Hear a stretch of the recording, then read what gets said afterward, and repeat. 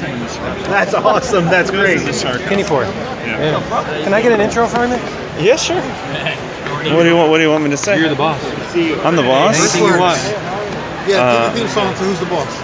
Really? God, what's it? Show me that smile again. Is that it? That's it, or is that growing pains? On your crying, or you're trying? Is it trying or crying? Don't waste on your crying, I think. Don't waste another minute on your trying. Or is it growing pains? I think that's growing pains. That's growing pains. Shit. I know Family Matters. That's the one I know very well. Really? Of course. I can't sing. It's a different. Let him go. I like that. No, I want to hear what you think it is. No, you don't. Well, Family Matters. The lyrics are: it's a rare condition in this day and age to read any good news on a newspaper page. Love and tradition of the grand design. Some people say it's even harder to find, but there must be some magic clues behind these gentle walls. But all I see is the power of dreams, real love bursting out of every scene as days go by, etc., etc. There you go. Yeah, you go. And you are. Carl Winslow. What is it? Is it the deeper love of the family? I think that's the chorus. Yeah. You know, I live less than a mile away from the house they use for the intro to Family Matters. Just saying. I'm surprised you don't do a tour whenever. That would be the one thing it would say on the back of my baseball card. That's the one interesting thing about me. We still don't know who he is. No, we don't. Or what he draws. But you do draw, and you do write. Yeah. And you are. Yeah. Hi, my name is Ryan Brown, and I write and draw God Hates Astronauts, and I draw a book called Curse Words, and you are watching 11 O'Clock Comics.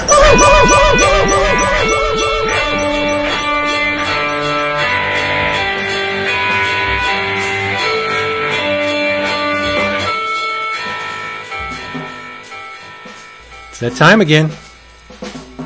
That's the sound. It's like the bell that makes the horses run down the track. Yeah. It's kind of what it is. Kind of what it is. And they're off. Or the dong when you hear the thing casino for Taco Bell. I just heard Big Audio Dynamite in my head. The horses are on the track. That's what I heard. They're on most of my playlists. Depending on what the playlist is. But because they're great. Yeah, I know. There's a lot of tracks that are on my various playlists that may not fit like there's any sort of theme, but just because I could have a bunch of random songs and then I'll sprinkle in some oldies not oldies, but just old songs that I enjoy from when I was growing up and the like, and just completely throws off the feel of whatever was before or is coming after it. But I just like that comfort food in between some things. Yeah. After we get into it, I'll comment on that. Hey, everybody. What up? It's 11 O'Clock Comics, episode 808. We're in palindrome territory. I love it. And I'm Vince B. You are Vince B. I am David A. Price. And yay, verily, what is that we hear in the background? Or more to the point, who is that, David?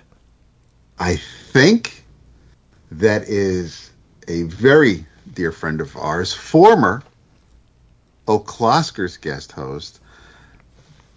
Dinner date in Charlotte. It is none other than one of the most voracious readers I know, Mr. Brian Newberry. What up, guys? It's so good to have coming you in sashaying. Yeah. How you been? It's been what, about a month since we peeped each other? It's the shortest time we've been away. Yeah. It's good. Well, at least not. I mean, we're together every day on the Slack, but all day, every day. Yeah, and we were together a little bit last night. We were. You were talking to me right before bed. Yes, I was live messaging him my reaction to the events of the third season of Blown Away.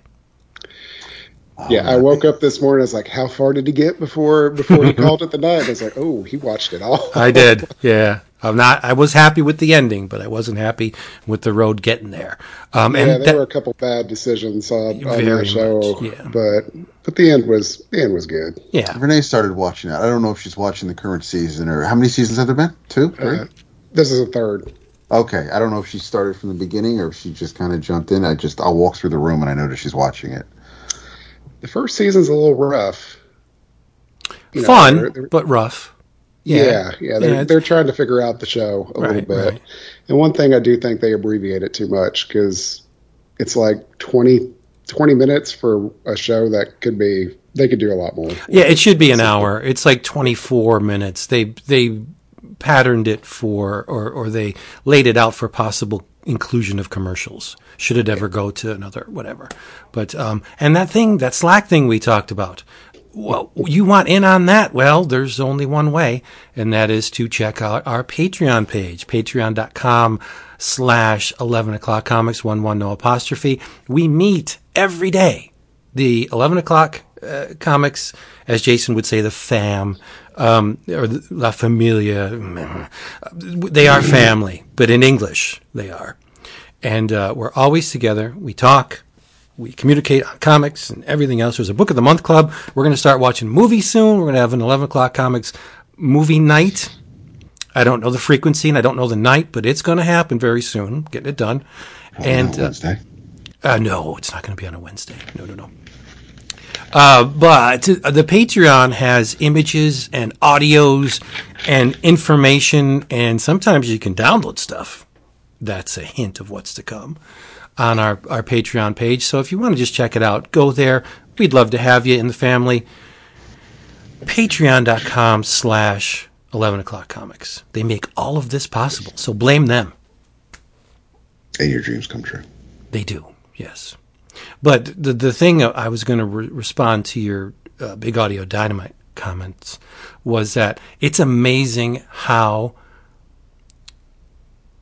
cunning and smart Mick Jones was at the expense of everybody around him. Because back in the day, if you told me that my favorite band was, well, one of the favorite members of my favorite band would leave and make his own band, if you told me it would sound like Big Audio Dynamite, I would say you were crazy. Seriously. And I'll tell you exactly, when I put that album on for the first time, I was like, this is insane. The voice sounded right, but the music, it was reggae and dub. Well, the dub was okay because that was from Sandinista. But but now, many decades later, I listened to that stuff and I'm like, he was freaking brilliant. He knew exactly what he was doing. Yeah, but anyway, so yes. So it's amazing how perceptions change over time. That is true. We struggle. We do. Well, I'm going to let you down. Hopefully the first and last time for the night. I am drinking key lime flavored water. Wow. Mm-hmm. It's really good. That's good. No, I bet it is. Yes. It's not as good as the cherry lime, but it's very close. Yeah.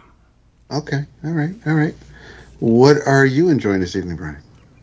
Well, I had one beer left from our friend Larry that brought me a pack of beer for Heroes, and I am imbibing the last one from Wax Wings Brewery. It's a fruited sour with dragon fruit, banana, mango, and peach. Wow! Very tropical and very tasty. Larry guessed my type of drink pretty easily. It sounds good. Yeah. Dap, what you got? This is a letdown tonight. I did not have time to grab anything. I'm just drinking water. Actually, it's been a couple of days since I think the last time I had something to drink was either Friday or Saturday. So I am just just chilling at the moment, and enjoying some really, really cold water because it is just stupid muggy and humid, and I really wasn't in the mood I wasn't in the mood for wine, and I wasn't in the mood for anything too hard, even with an ice cube. So I'm just chilling. There you go. Good stuff. Water's fun. It can be fun, yeah. And you don't feel like you crammed a loaf of bread up your ass when you're done with it. That's true, too, yes. Yeah. As Brian enjoys his beer. Well. I'm like, is this the first time you haven't had a drink on the show? Yeah. No. There's at least one other time. Yeah. Yeah. Out of over 800 episodes, there's been it hasn't. It is rare, and it's I should have thought it through, and if it's been a couple of days, and if I was going to have something to drink, it should have been tonight, especially with you here. But as Vince said, I ran up here and I was out of breath, so I was just like, I did not have time to run back downstairs. He was chasing a mugger around the block. There was a shooting a couple blocks away on Friday night. They cordoned off the streets and everything. Wow. 2 women were involved, I believe. Oh. Shit, you living in Nashville? Gosh, feels like sometime. I'm like, why are we reverting back to the Peekskill before we moved here? Well, you know what they say, hell hath no fury. That's true. Yep. Let's talk about some comics. Let's do it. I think we should roll out the red carpet for our guest because he is that. So it would be rude of us were we not to let him go first. Right. All right. Well, I'm going to take us in the Wayback Machine and go back to a dark era of the Justice League, the Bwahaha era. Wait, the dark. Oh, you're being facetious. Oh no, I'm not actually. Oh, is it the Despero issues, or is it towards the Death of Superman issues? Dude, you were right in the hot spot, David. So that Despero was. Man, yes, you absolutely need to talk on it. But it was after months of having laughs and great times and fantastic art, they got real serious for a little while. Well, they got serious all through the run, actually, because I've been rereading it's one of my favorite runs ever. Of course. Yeah, I've got all the issues. I've had trades. I've got the omnibuses. I've probably quadruple dipped on some of this. But I'm reading the second volume right now, and I will admit one of the creators in this is a little complicated, but we will gloss over that because at the time it was not. Because it's also got Justice League Europe in there. Yes. Okay. And Justice League Europe is one of my favorite all-time comics. I remember buying it as a kid when it came out. That first run, the Queen Bee messed with both Justice League America and Europe, programmed Beetle to kill people. Like, it's dark. But where do you stand on Bart Sears' artwork? I'm a Bart Sears fan. I am not surprised. I loved him at Cross Gen. I can't remember where you stand on it, Dap. But oh no, I'm a fan. I mean, I do like his work. I enjoy looking at his line. There are certain. Most artists are like this, but I don't think he's the right fit for every character, every story. He started off that Priest-written Captain America and Falcon series, and it was a little it was drawn dark, and I don't think he was really the right fit for it. I think Priest has even mentioned that in some of his writings, but I mean, I like the Whitman stuff from Wizard. I like Brutes and Babes. His Turok was a little bulky, but I thought it was fitting for the Valiant line. But no, I think his Captain Atom looks amazing because that's kind of how I picture him when he's not drawn by Pat Broderick. But I like Sears a lot. There's one character I think he does bad in this, and that's Power Girl with the awful outfit he gives her. Exactly. Yes, that is an awful outfit. Agreed. But I love his art. Like I said, I loved it. I mean, when he was doing Cross Gen, when he worked for them for a while. But, so Dap, you were almost exactly on target for the story I was talking about, but we're going to sidestep to Europe because it took place at the exact same time. Okay. It's the Extremis storyline in Justice League Europe. Gotcha. Did y'all remember that one, or did you read it way back when? I Read did. it way back when. Might need a little bit of a refresher from the high points. All right, I'm going to have to step back to the very beginning of Justice League this run, though, to lay the groundwork a little bit here. So one of the things that Giffen and DeMatteis did, they kind of laid plot lines a little like Claremont, but not, they didn't go on forever. But the very first arc of Justice League in this era, they fought, well, the second issue. Sorry, I'm used to storylines running for 6 to 12 issues now.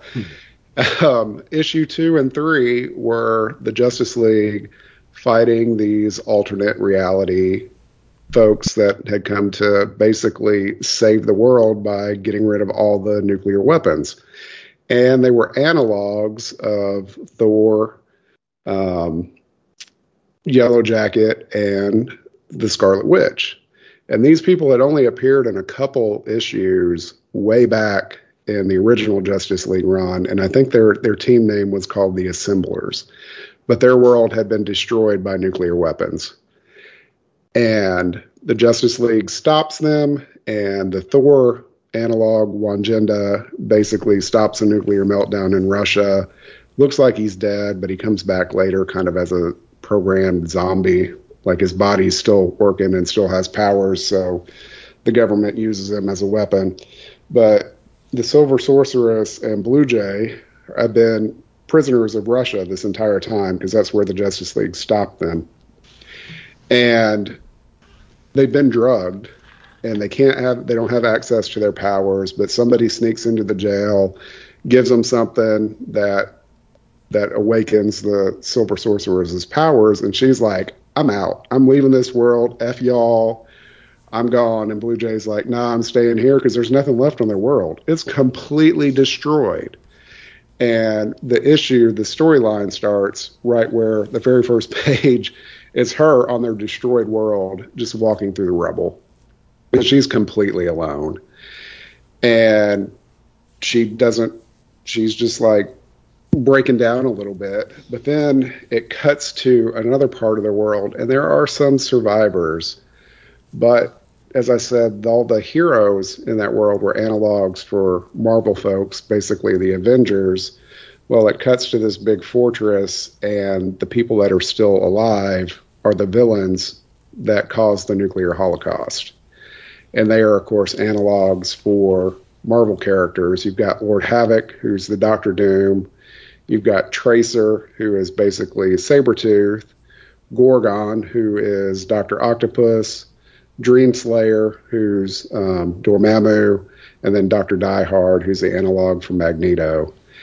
And they're pissed off because basically they're all psychopaths, and they've got nothing left on the world to rule. They wanted to rule the world, and there's nothing left, and they wanted to torture people, and there's no people left.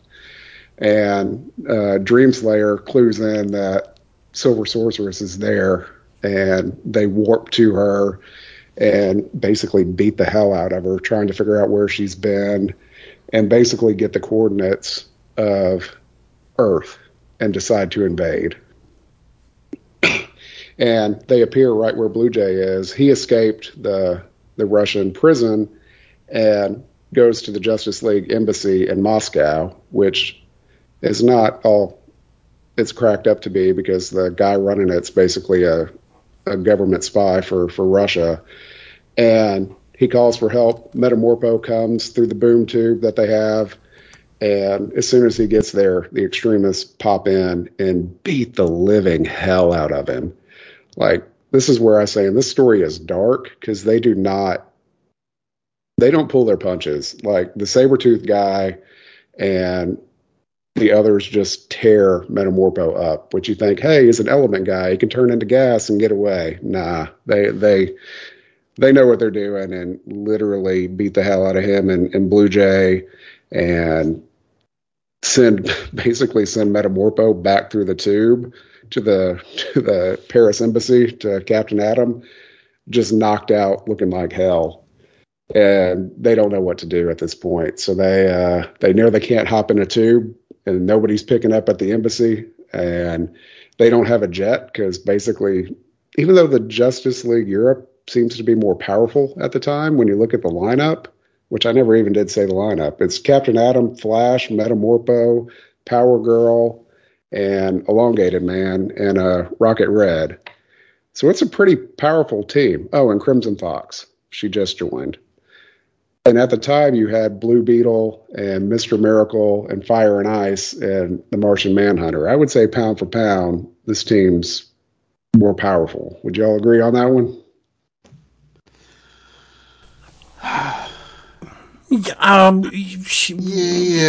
Yeah, I guess. I guess. Between the two Justice Leagues? It's a tough call, but you don't have anybody who's... You've got Martian Manhunter, you've got Barda, you've got Guy.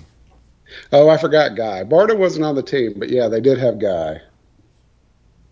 And this is a little depowered Power Girl at the time because she got real injured and Superman had to do microscopic surgery on her and she lost some power. I remember that cover. That's a crazy cover. Yeah, with his head in a big contraption shooting his heat vision through it.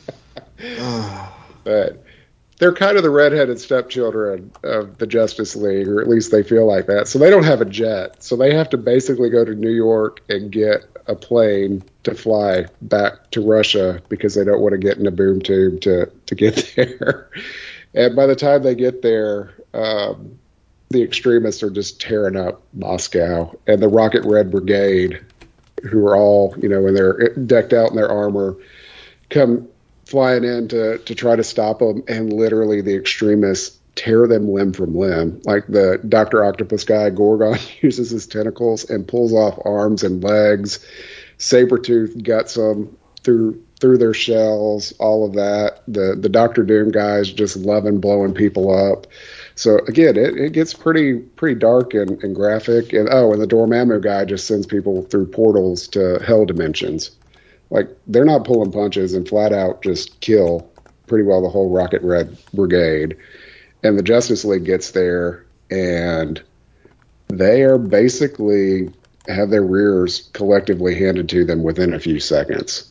Like, the Dream Slayer makes the jet go away, they all fall, and the Magneto guy, does electromagnetic pulses, and they just literally tear them up and then walk away because they're like, this wasn't a challenge. And they proceed to take over the Earth's nuclear arsenal and make the governments of the world. They go to the UN, and Max is there giving a speech, and they're telling them, surrender or we're going to blow you up. You got a day to make up your mind. And the UN starts to lean towards doing it, but the Justice League Europe decides to go attack them at their new base in Israel and, again, get their rear handed to them and are sent to the world where Silver Sorceress is, and to Carney, who is a member of this group that we haven't seen before and we don't know anything about. And it's basically the only thing left is this creepy theme park that's like Disney. So Disney's kind of creepy. Yeah. Oh, it's real weird. All that's left are these parades and stuff, and it turns out to be all animatronics, which alludes to what's really going on here.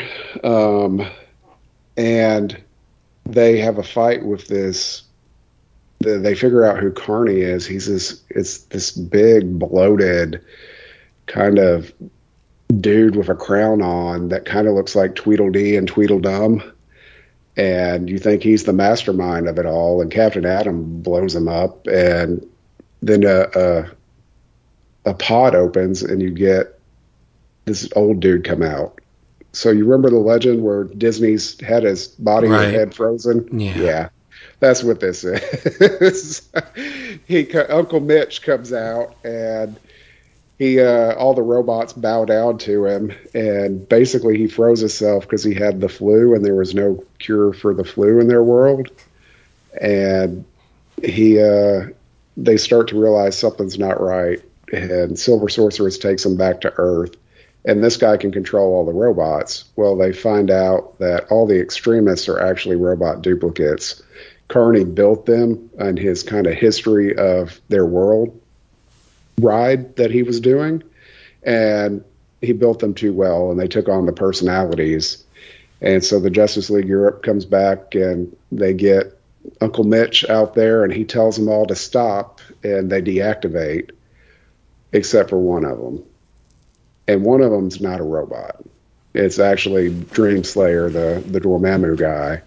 He came back. He was been banished to his dark dimension, and when he came back to their world, he saw it was all dead, and then found these robots, and kind of, I think, cast a spell on them to make him a little more lifelike and like his friends. It was basically just living with his evil friends, and they then have to defeat him. And Silver Sorceress is there in disguise as Crimson Fox, and he didn't see it coming, and she reflected a spell back at him, and he disappeared. But overall, it's one of these stories I remember from a kid. You know, I remember getting the first issues of it, and, you know, all of this was in 5 issues. Yeah. Nowadays, this would be like a 12-issue year-long run. Like, they packed a lot, and it was rare to have a 5-issue anything in Justice League back then. You know, even the crossovers with JLA were 4 issues. Right. I remember so the fact that this was that long was big doings. Wasn't Breakdowns the longest thing they ever did? Oh, yeah. Breakdowns was the end, and Yeah. it kept going. It seemed like it went on forever. Yeah, it did. Yeah. Yeah. But I can't remember, was it like 24 issues maybe between something. both series. It seemed like it, yeah. You mentioned, when you bring up Lord Havoc, I like that character a lot. And I'm trying to remember the name of the damn series. It's not Lord Havoc and the Extremists. Yeah. It's not the one that was the Extremists. It wasn't the Countdown to Ultimate Crisis. It was the one that Tom Derenick and Bill Sienkiewicz did. Yeah, he popped up. They've popped up in a reboot. The series I'm trying to think of was definitely before the Liam Sharp Lord Havoc. And I remember Tom penciled it, Sienkiewicz inked it. It was like about a 6-issue miniseries. Had to do with hell, and I'm pretty sure that there's a Lord Havoc tie into it. Like, he's in it somewhere. But I can't remember the damn name of the series for the life of me. But anyway, props to Derenick, local boy. Yeah.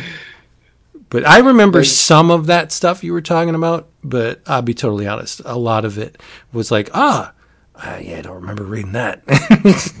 Yeah, it's one I read over and over as a kid. You know, I had my long boxes, and I back then I wasn't, you know, my mom would give me $1 to go buy a comic, so it's not like I got to buy a ton, but it's one of the runs I had, like, issue 1 through 20 of Justice League Europe, and I'd read them all the time growing up.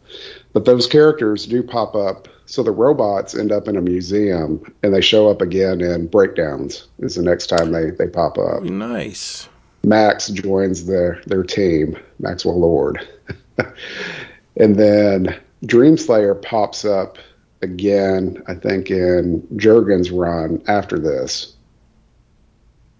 And then I think he's popped up once or twice in New 52 or Rebirth era. But it's rare, but they do pop up. And to your point, Vince, there was that Lord Havoc and the Extremists miniseries at one point, but they were a different version of these characters. Right. I was there at the start for Europe, and maybe most, if not all, the first year. And a little after that. I mean, I enjoyed the Ron Randall art. I liked a lot of what they were doing. I tended to stick with Justice League America, primarily for the writers, but also you had, after McGuire, you had Hughes, early Hughes. You had some Jason Pearson. There was some really good art on JL, JLI, JLA, and I enjoyed the stories because I was more familiar with those characters. The old Super Friends comic had the Guardians of the Globe backup, and that's where Green Flame and Ice Maiden, and that's where a lot of the characters were that eventually became members of the various Justice Leagues. And so I was familiar with the characters on both teams, but there was just something about. Plus, you had Blue Beetle and Booster Gold on the A team or the main book, and I was more drawn to that because of everything involved. There were times where I felt guilty because I wanted to spread the love, and I like Captain Atom, and I like Bart Sears' artwork, and there were characters on there, but budgets being what they were when you're young, there's just only so much you could get. So I would pick up the annuals, I would pick up the crossovers, but as far as the main ongoing month to month, not as much with that book as it went on. Yeah, and I read both of them, and to your point earlier, this storyline was going on at the exact same time as the Despero storyline, where Despero comes back and getting revenge on the Justice League Detroit, only to find out that most of them are dead already. Well, several of them are dead, and then slaughters Gypsy's family, and we think he kills Mr. Miracle, but it's actually a robot, and all that. It was like reading these both in the omnibus at the same time. You're in a very, very dark period of Justice League. And thankfully, it's the new, improved, revamped makeover Despero with a mohawk instead of the fanned fin across the top of his head. And he just looks menacing. He's like a pink Hulk. It's just he's massive and he's destructive, and he gives zero fucks. And when you have Booster and Beetle trying to swing in and save the day and make the quips and whatnot, it's like time and place, man. And he let them know that he was not having it. Yeah, he almost killed Beetle and Ice in that storyline too. So, but yeah, that was my first exposure to Despero. That was wow. That's what I thought the character looked like. I never knew he looked like something. I wish. The fan head. Oh, God. It was a while before I saw that. Oh man.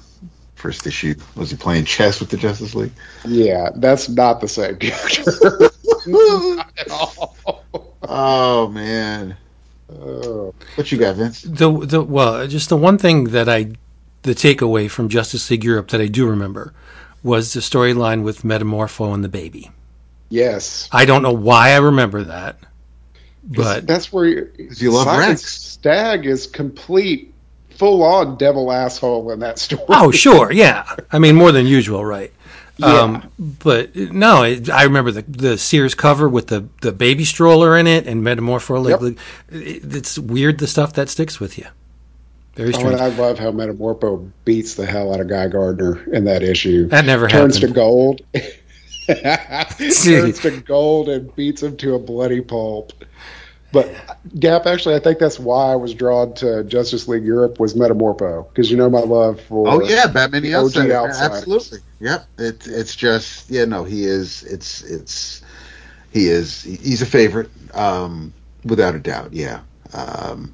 As much as I love Rex, it's Rex and Captain Atom in one hand, and then a whole bunch in the other. Not that we need to justify why we buy what we buy or read what we read, but it was like I said. There are parts if I see them in the back issue bins, I scoop them up to this day. But yeah, at the time there may have been a little feeling of guilt for not being able to keep at it.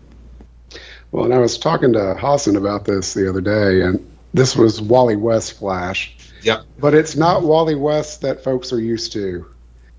This is pre-Wade Wally West, who was a money grubber, a womanizer, constantly trying to get a dollar, hitting on Power Girl inappropriately the entire time.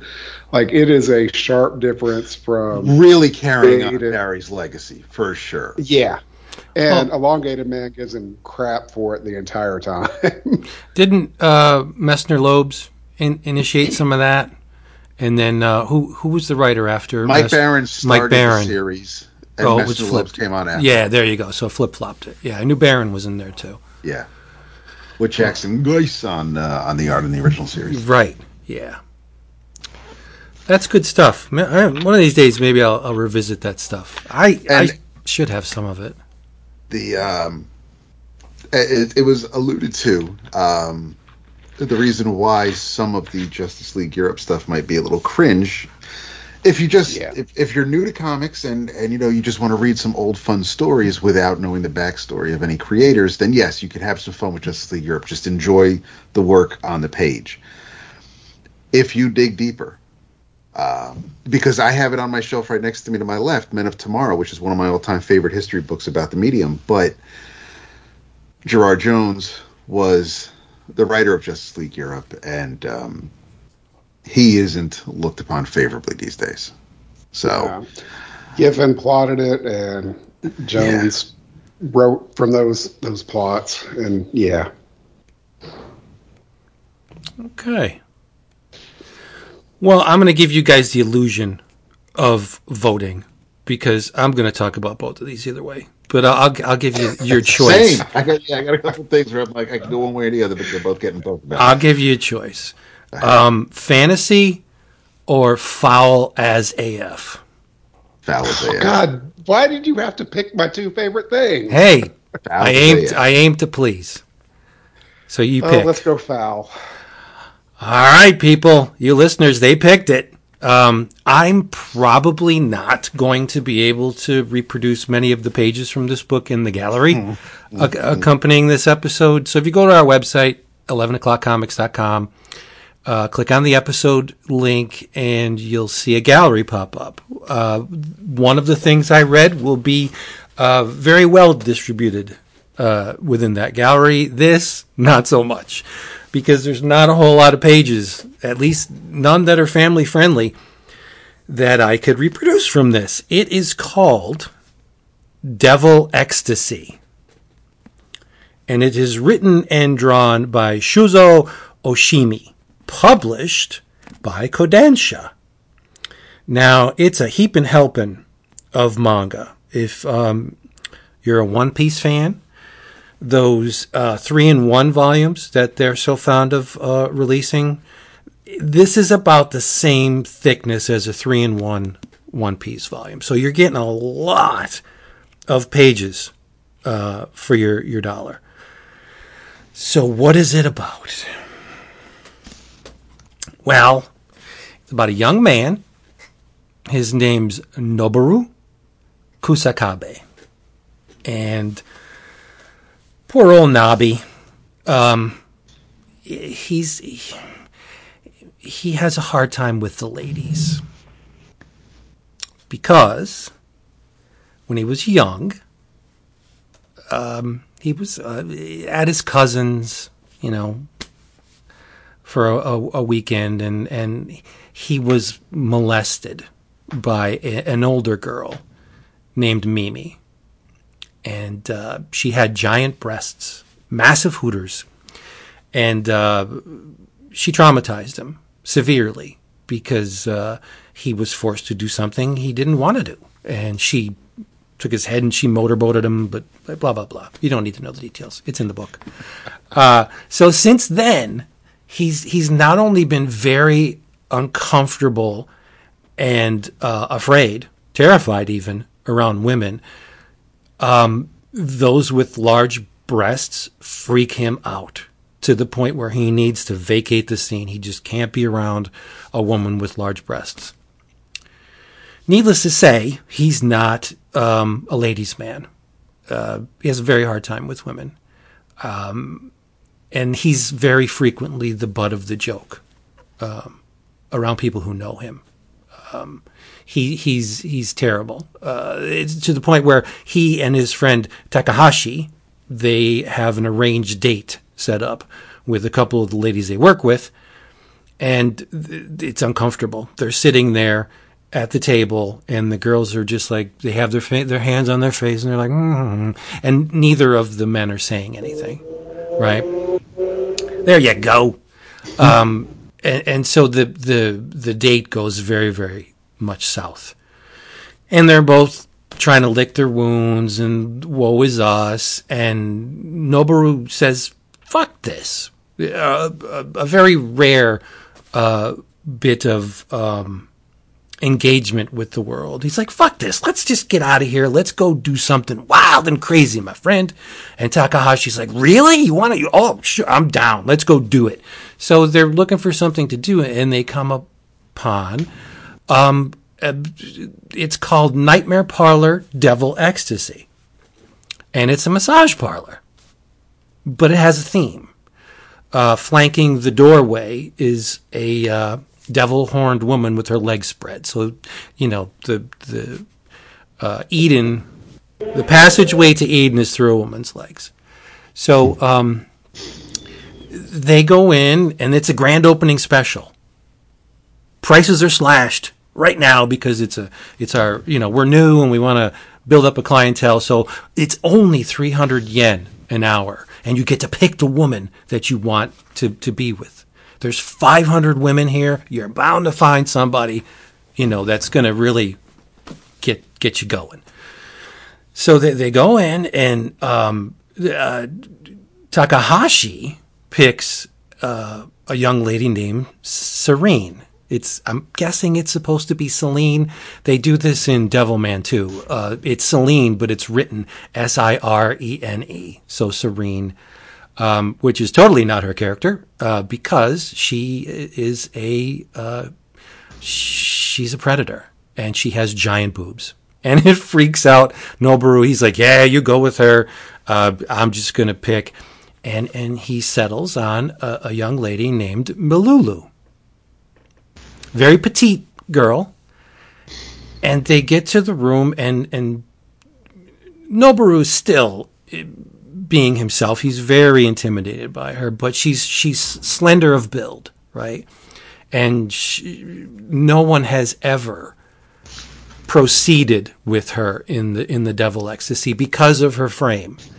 Like Noboru, she's the butt of the jokes. All the other women in the massage parlor, they make fun of her because she has like A cups or less. She's very, very slender, slight frame, and she thinks this is going to be just another client. They're going to look at her and walk out the same as usual. She's never had a successful client, and she lifts up her garment, and Noboru looks at her, and he falls instantly in love. Like, he has never seen anything more beautiful than her.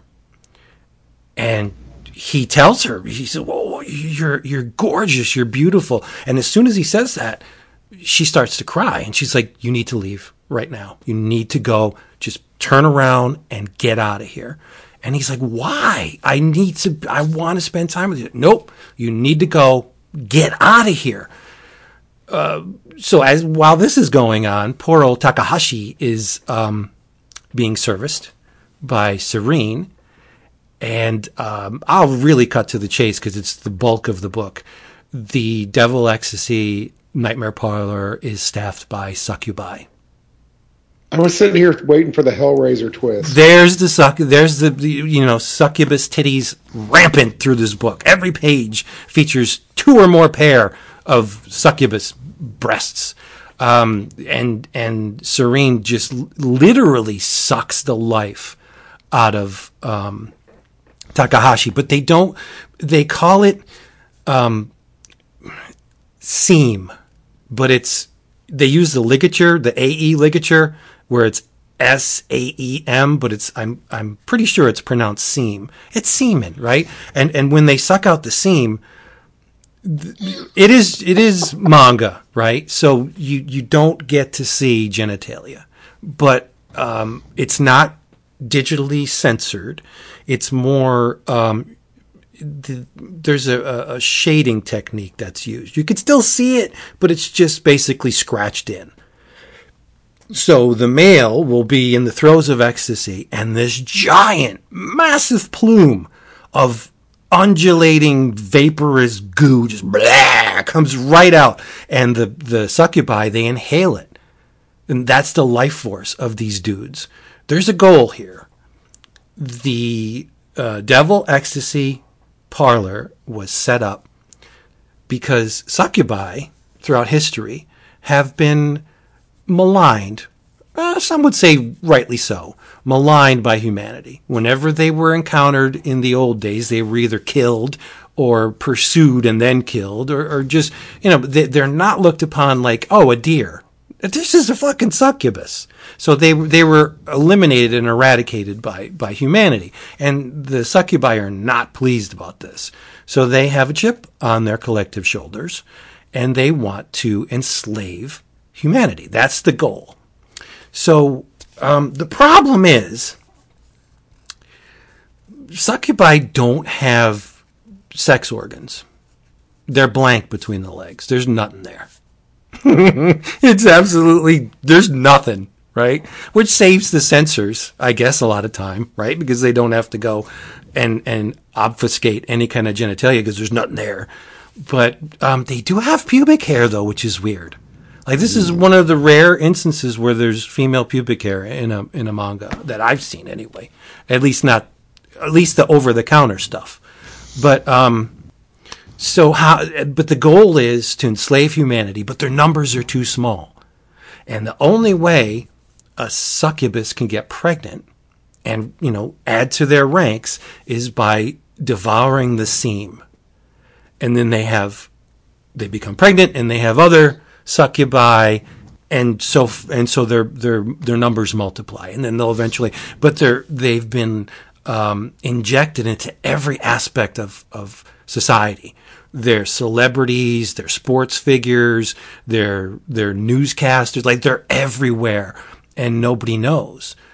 But the thing with Noboru and Malulu, like, he is just totally smitten with her. He just can't get her out of his mind. And likewise with her, because he was the first male that ever showed her any kind of interest, or she said she was beautiful. Like, that's unheard of in her world.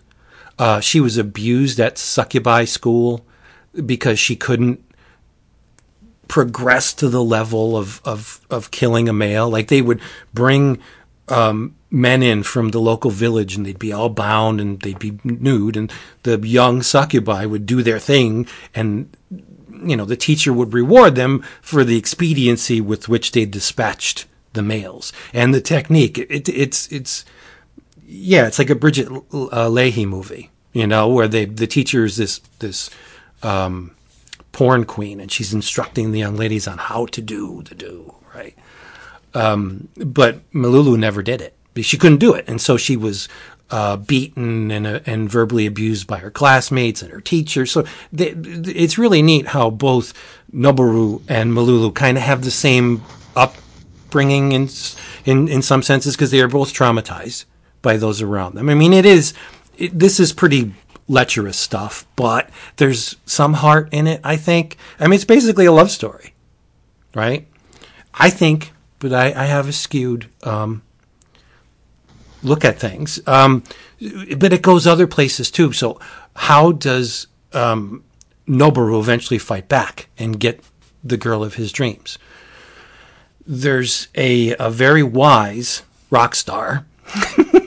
It's actually Noboru's Obi-Wan, but he's not. He's a young kid, and he knows everything about the succubi. Why? Because he's dating one. Lalabelle. She left the Devil Ecstasy. She didn't want to have any part of it anymore. So she hooked up with this rock star.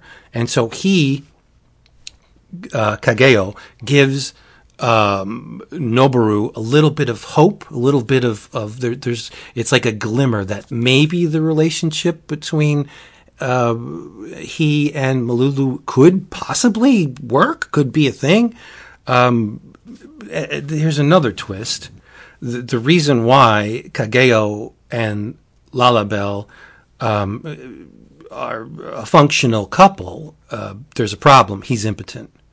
So he can't enact what he wants. He can't fulfill his desires with Lalabelle, but he can fulfill her desires. Now, Vince, you just told us that the succubi don't have sex organs, so how could he fulfill her desires? Well, they kind of do have sex organs. It's just that well, their clitoris is underneath their tongue. So it just so happens that Kageo is a very good kisser, and he works his magic on a succubus. How awesome is it for a human male to get the drop on a supernatural creature designed for wanton escapades? Like, that's pretty cool that this human is able to turn the tables on a succubus. But I love this book. It's just the majority. I mean, there's nasty shit going on here. One of the succubi, there's a ritual that you can perform to end the life of a succubus, and it's not pretty at all. And so the perpetrator hides the body, and they think, oh, it's okay, nobody will find out.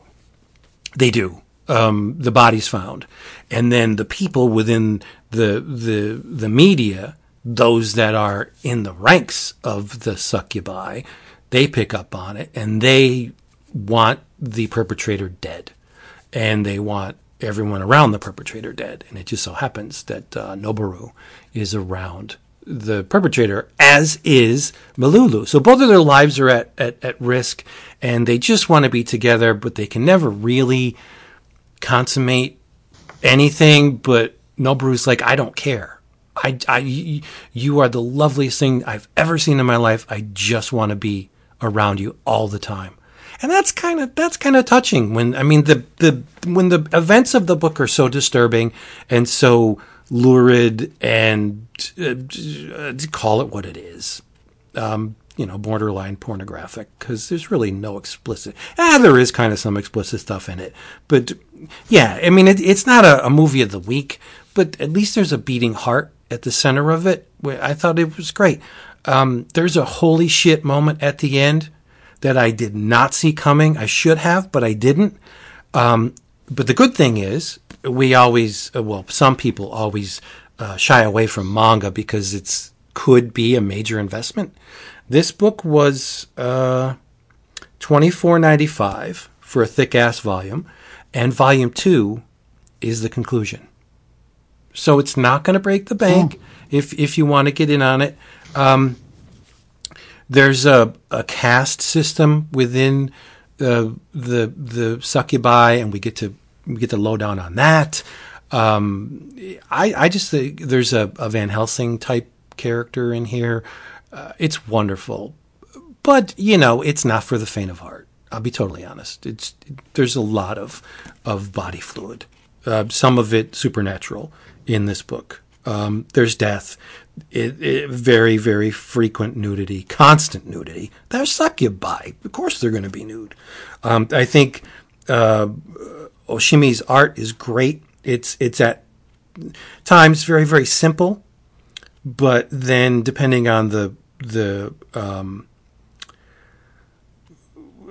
intensity of the narrative, the drawing style will slightly shift and become more intense, and he'll go in and use grayscale dot patterns and stuff, and I think it's just wonderful, and it's prurient, but it's for me. I thought it was great. Devil Ecstasy from Kodansha. That's awesome.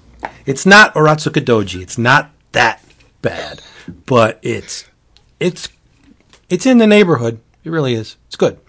So you mentioned Oratsuka Doji. That is the first. My husband made me watch it within like a month of us meeting, just to give you some idea. And you stayed. And you stayed. You're the best. Oh yeah.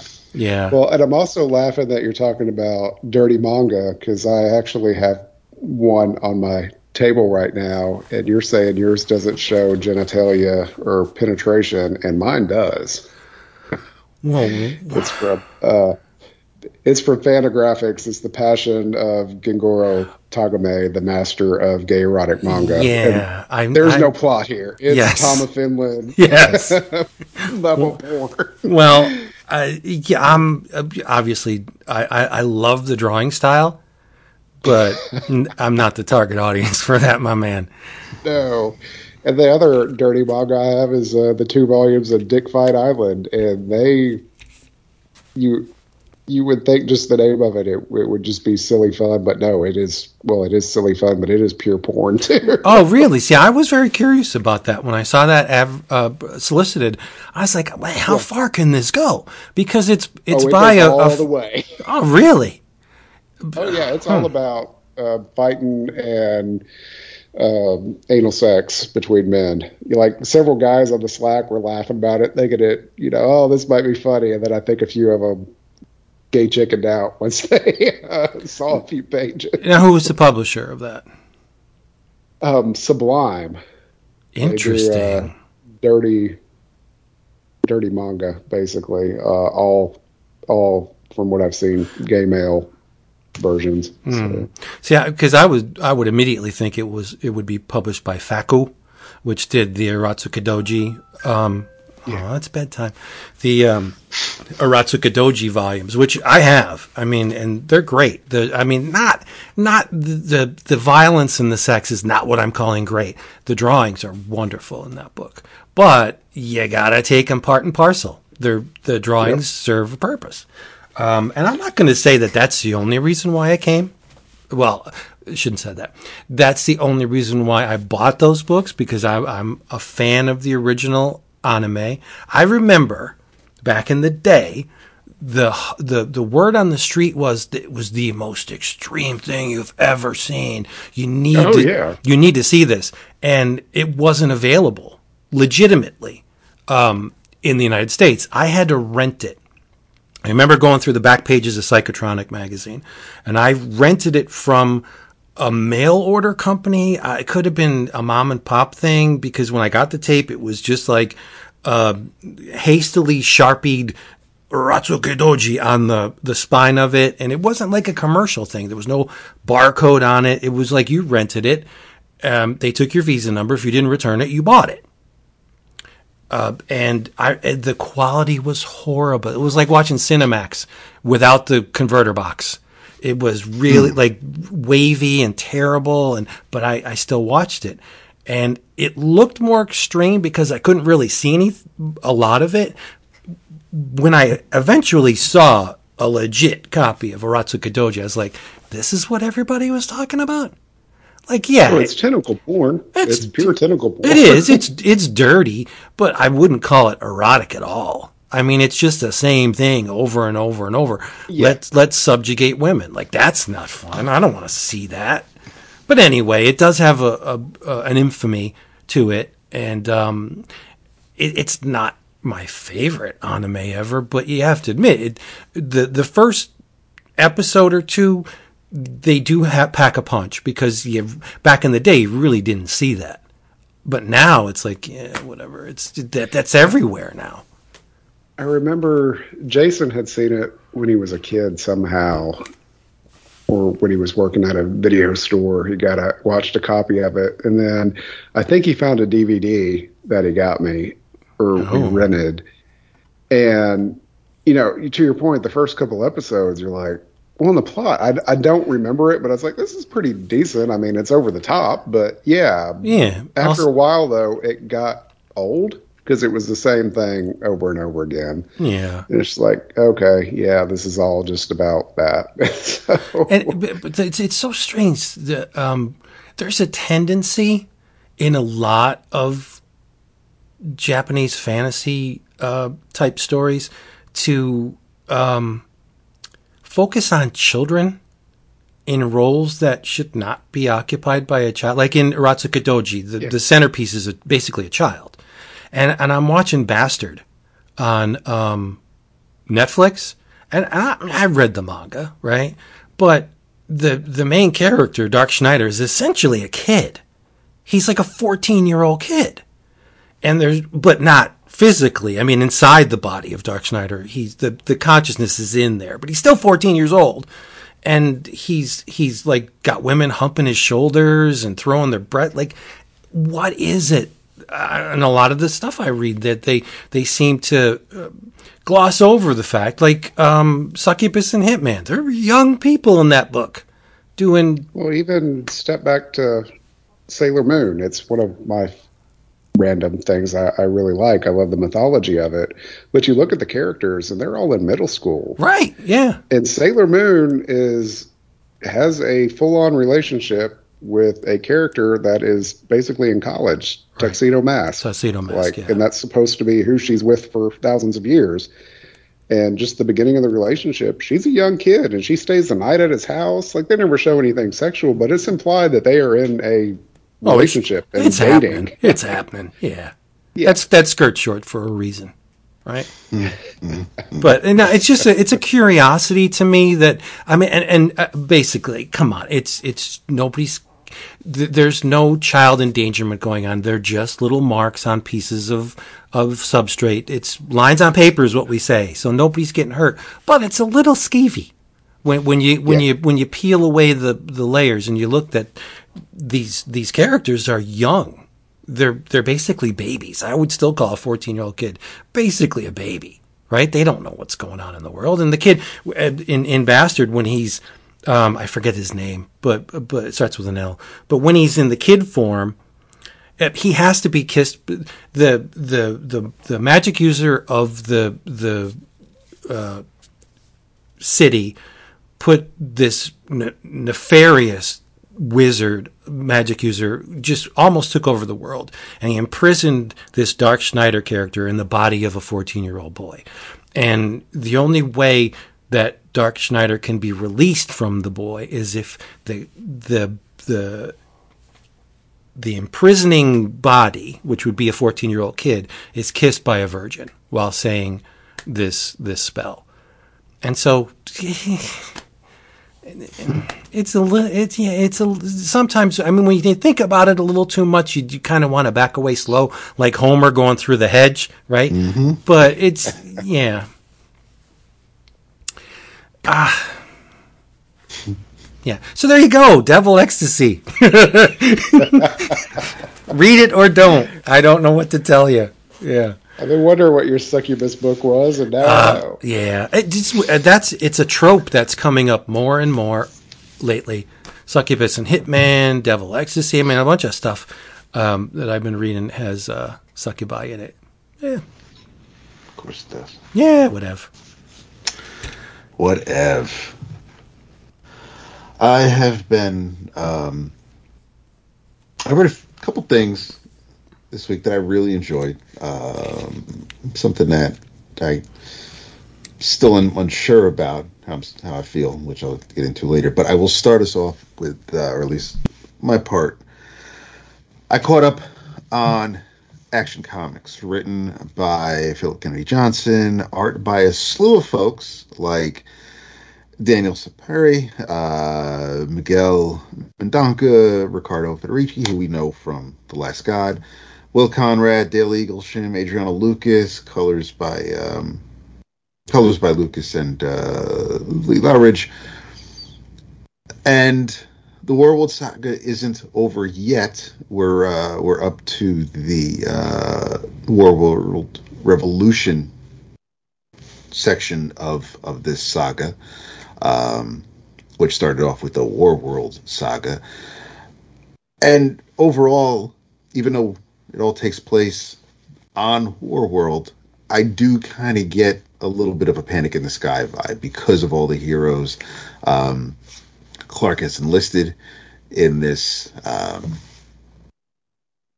crusade and taking on a very destructive force in the form of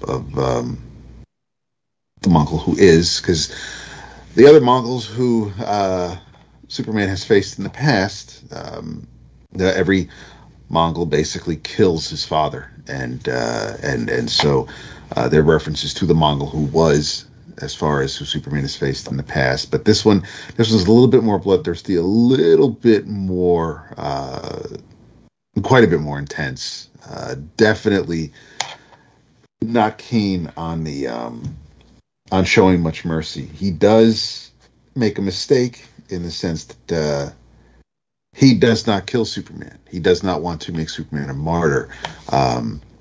even though one of his advisors does say that you really should take him off the board because, yes, he's weak now, but chances are that won't always be the case. Anyway, the characters that Superman brings with him to Warworld are OMAC, not any OMAC we're familiar with, but still using that name, or at least that acronym. And OMAC, I think, is kind of, oddly enough, the weak link of the group, and that's because OMAC is really there for the woman known as Light Ray, and so you have OMAC, Light Ray, Midnighter, Apollo, Enchantress, June Moon, the one we're familiar with, Manchester Black, and Steel. In this case, it's Steel's niece because John Henry Irons is back on Earth with Lois, working on something that will hopefully help Superman, because one of the Warzoons, one of the Warworld refugees who escaped to Earth, that met Superman and kind of fought Superboy at the time and Supergirl. She was obviously a slave, and she had the chains, and so Superman is going to free everybody who has been enslaved by Warworld. And what's happening is basically every time Mongul takes over a planet, the idea is pretty much that any remaining species from that planet, the last one who survives the pits of Warworld, he's got this whole ceremony. It's a whole ritual. It's pretty depressing. It's pretty ruthless. Mongul is a massive asshole. But our heroes hit the ground running. They show up on Warworld, and they are pretty much squashed in short order. They are once they land and they're going to I think they're saving the day. They are Chadle, who's basically has one working limb. He's got two stubs, basically from the knees up. He's got legs, and basically he's got one working arm.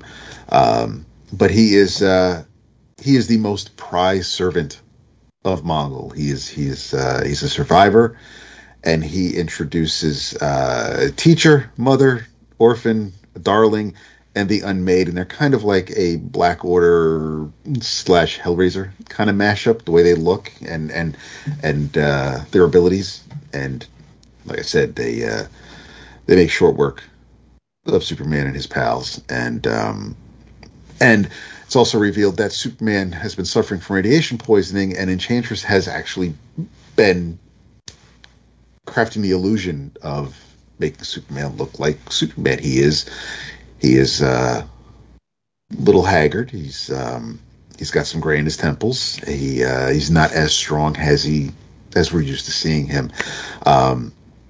And obviously, the further away he is from a yellow sun, the radiation from Warworld, he's in rough shape. He's not operating at peak efficiency, and Mongul puts him in chains. And every time you make a kill, you get another link added to your chain. So everybody who's got chains wrapped around their arms or all over their body, they've, of course, fought longer, have taken more kills.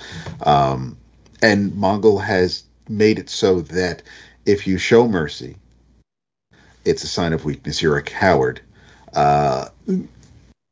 Doing a whole kind of bizarro thing where, yes, the strong survive.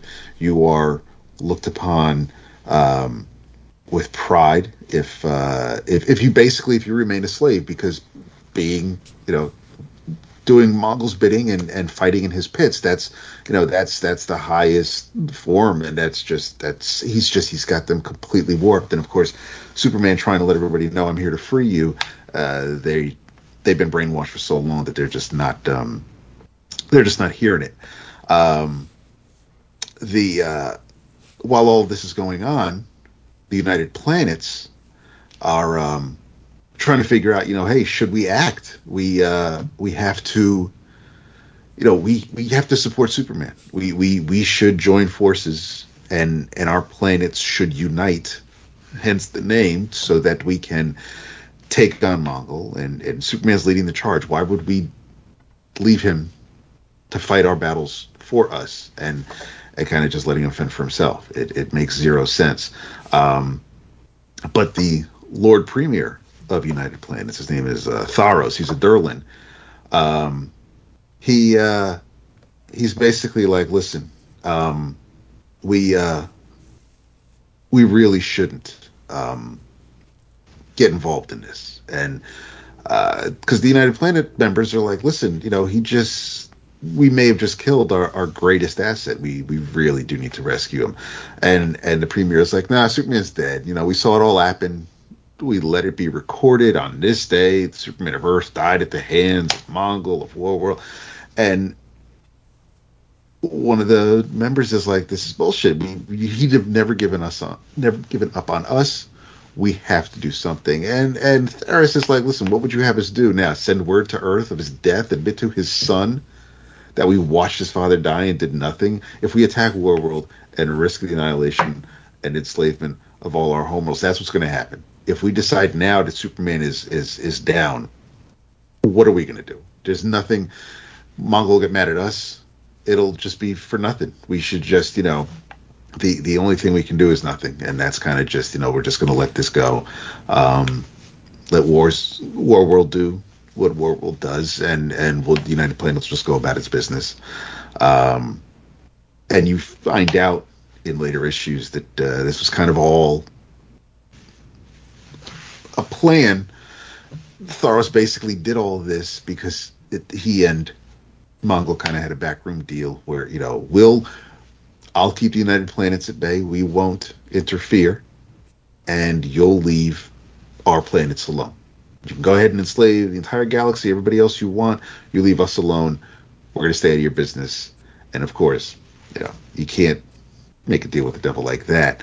While Superman is enslaved, he meets other slaves, and we're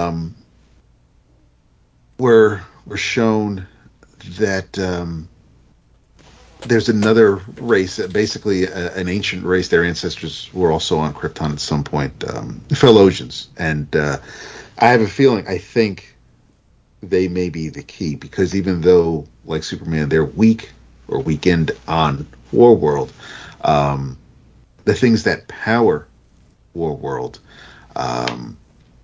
there's it's like Genesis effect kind of flowing through this makeshift planet, and Superman is slowly, while he's down there in the caverns and getting closer to the core, the innards of Warworld, he's starting to get some of his strength back. And I have a feeling that the Felosians are going to make contact with these same rocks, and I think they may help turn the tide. But Steel, she becomes friends with the blacksmith, so she starts working in the smithy, so she's able to make some better armor for her teammates.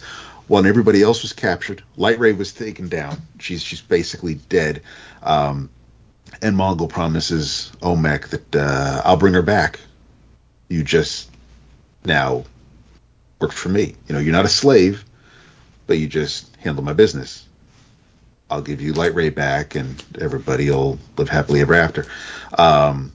Manchester Black is being tortured for, and his abilities are being used to enhance others. Enchantress is in prison. The only one who got away, of course, is Midnighter, and he's been working hard assembling the troops to almost immediately, like one of the first nights they're there, Midnighter gets into the pens, and he's like, he's telling Big Blue, let's go. I got you a way out. And Superman's like, I'm not leaving. I'm not leaving everybody here. We came here to free these people. I'm not bouncing now. And all Midnighter's concerned about is saving Apollo, because they're using him basically to power Warworld. Johnson has weaved a pretty interesting and intricate kind of tale, and every month it goes on a little bit longer, there is some slight concern as to how is Superman going to. Yes, of course he's Superman. You just know something is going to. The tide will turn, and he will break free. He'll make it back home. One would assume, but you don't know what he's going to have to sacrifice or what else is going to be left behind. While all this is going on, there was an annual released, and the annual is kind of a dual story. You've got it's written by Philip Kennedy Johnson and Cy Spurrier, art by Dale Eaglesham and Ian Churchill. Churchill does the young Clark Kent story, where he's really young. We're talking grade school, and the story revolves around a game of soccer, and there's a bully, Caleb, who has been mean to the other kids at school, and they're playing soccer. He's got the ball at one point. Clark blows the ball away from Caleb so he can get it and score a goal. Unfortunately, Ma saw that, and she's like, "I saw what you did, and you're better than that." And he's trying to justify it. He's like, "Listen, I have I have these powers. If I don't use them, isn't that lying? Pa doesn't want us to lie. So it's like, if I hide them, is that?" And she's like, "Don't be smart about it." But she's explaining the right and wrong way to use his abilities. Caleb swears Clark cheated. He knows he cheated, and she's just like, you have to have the strength to know when not to do that, not to use your abilities to your advantage, and just to make someone else look small or seem petty, or just that's not why. That's just not how we're raising you. And did you know Ma Kent had cancer at any point in her life? I didn't until this annual. I don't know if this is a little retcon, if this is something that the writers are picking up that someone else had put down, but or if this was just done for this little story. But it plays a role in it because Caleb, after the game, kicks the ball towards Clark, but ends up hitting Martha and knocks her wig off. And Clark had no idea that she was bald and going in for chemo. And while that's happening, while we're getting Clark's story, we're also taken to Warworld, where one of Mongul's mates and her offspring were sent out into the wasteland to try to survive. And he ends up surviving, and I'm pretty sure that might just be some foreshadowing for maybe a Mongol who will be, because it's a never-ending cycle. But it has been a very entertaining read. I let a bunch of issues pile up only because I knew this was something that was going to be going on for a while. And it is broken up in chapters. You get, like I said, you got the saga, you got the revolution. I'm not sure where maybe going after that, or if the revolution kind of just wraps it up. But it's been going on for at least over a dozen issues. And the art, the Federici issues are gorgeous, which we could expect since we know what his work was like on The Last God. But there's a little bit of a connection between with Clark is able actually to send messages back to Earth because of the stone that the escaped slave had with her. It's kind of like a two-way radio, and short bursts of communication are able to get through both ways. But Clark is getting his strength back. There there are some twists and turns, and Mongol has decided that maybe his people were right, and that he does need to take Superman off the board. It may be too little, too late, but it's just you're kind of now we're just waiting to see everybody get back together and finally finish what they tried to start. And they've been there a while. They've been on Warworld for quite some time. So I don't know. I don't know how things are going to be like when ever Clark gets back home. It has been a very very entertaining, very interesting story arc. I like that. Superman's obviously off the board on the other books. At least Kal-El is off the board in other books, so he's able to focus on this, and it's been a hell of a ride. I don't know how much longer it's running. I believe the hardcover was solicited not too long ago, but yeah, I like I said, I've been letting the books pile up. I've been enjoying Son of Kal-El a hell of a lot, and because I knew this was going to go on for a while, I didn't want to read it month to month and just try to remember all the players and know where everybody was. Reading it in one chunk for the issues I've had have kind of really amped it up. I think that it reads better this way. I think the collection will look pretty smart, but yeah, it was definitely something. And every time I finish an issue, I had to read the next one. It wasn't. I kind of am a little bummed that I only have up to 1045 and not don't have the other issues that are still to come out, because I kind of want more. I just, it has really kept my attention. So I'm quite pleased that if you may have felt that Johnson was a little off with the start of his Superman run, because we did love his work on Last God, still love his work on Last God. I think this is what I was waiting for. This is the kind of story, maybe not this particular story about Gladiator Superman freeing the slaves, but the scope of this, the kind of this type of Superman story where he is. This is what Superman is. This is the character that I enjoy. That I just overcoming the odds and believing in others and being there for them. And he definitely has a handle on that aspect of Superman. So yeah, I've really been digging Action Comics. I've been wondering how this is, because I read the lead up with the Authority.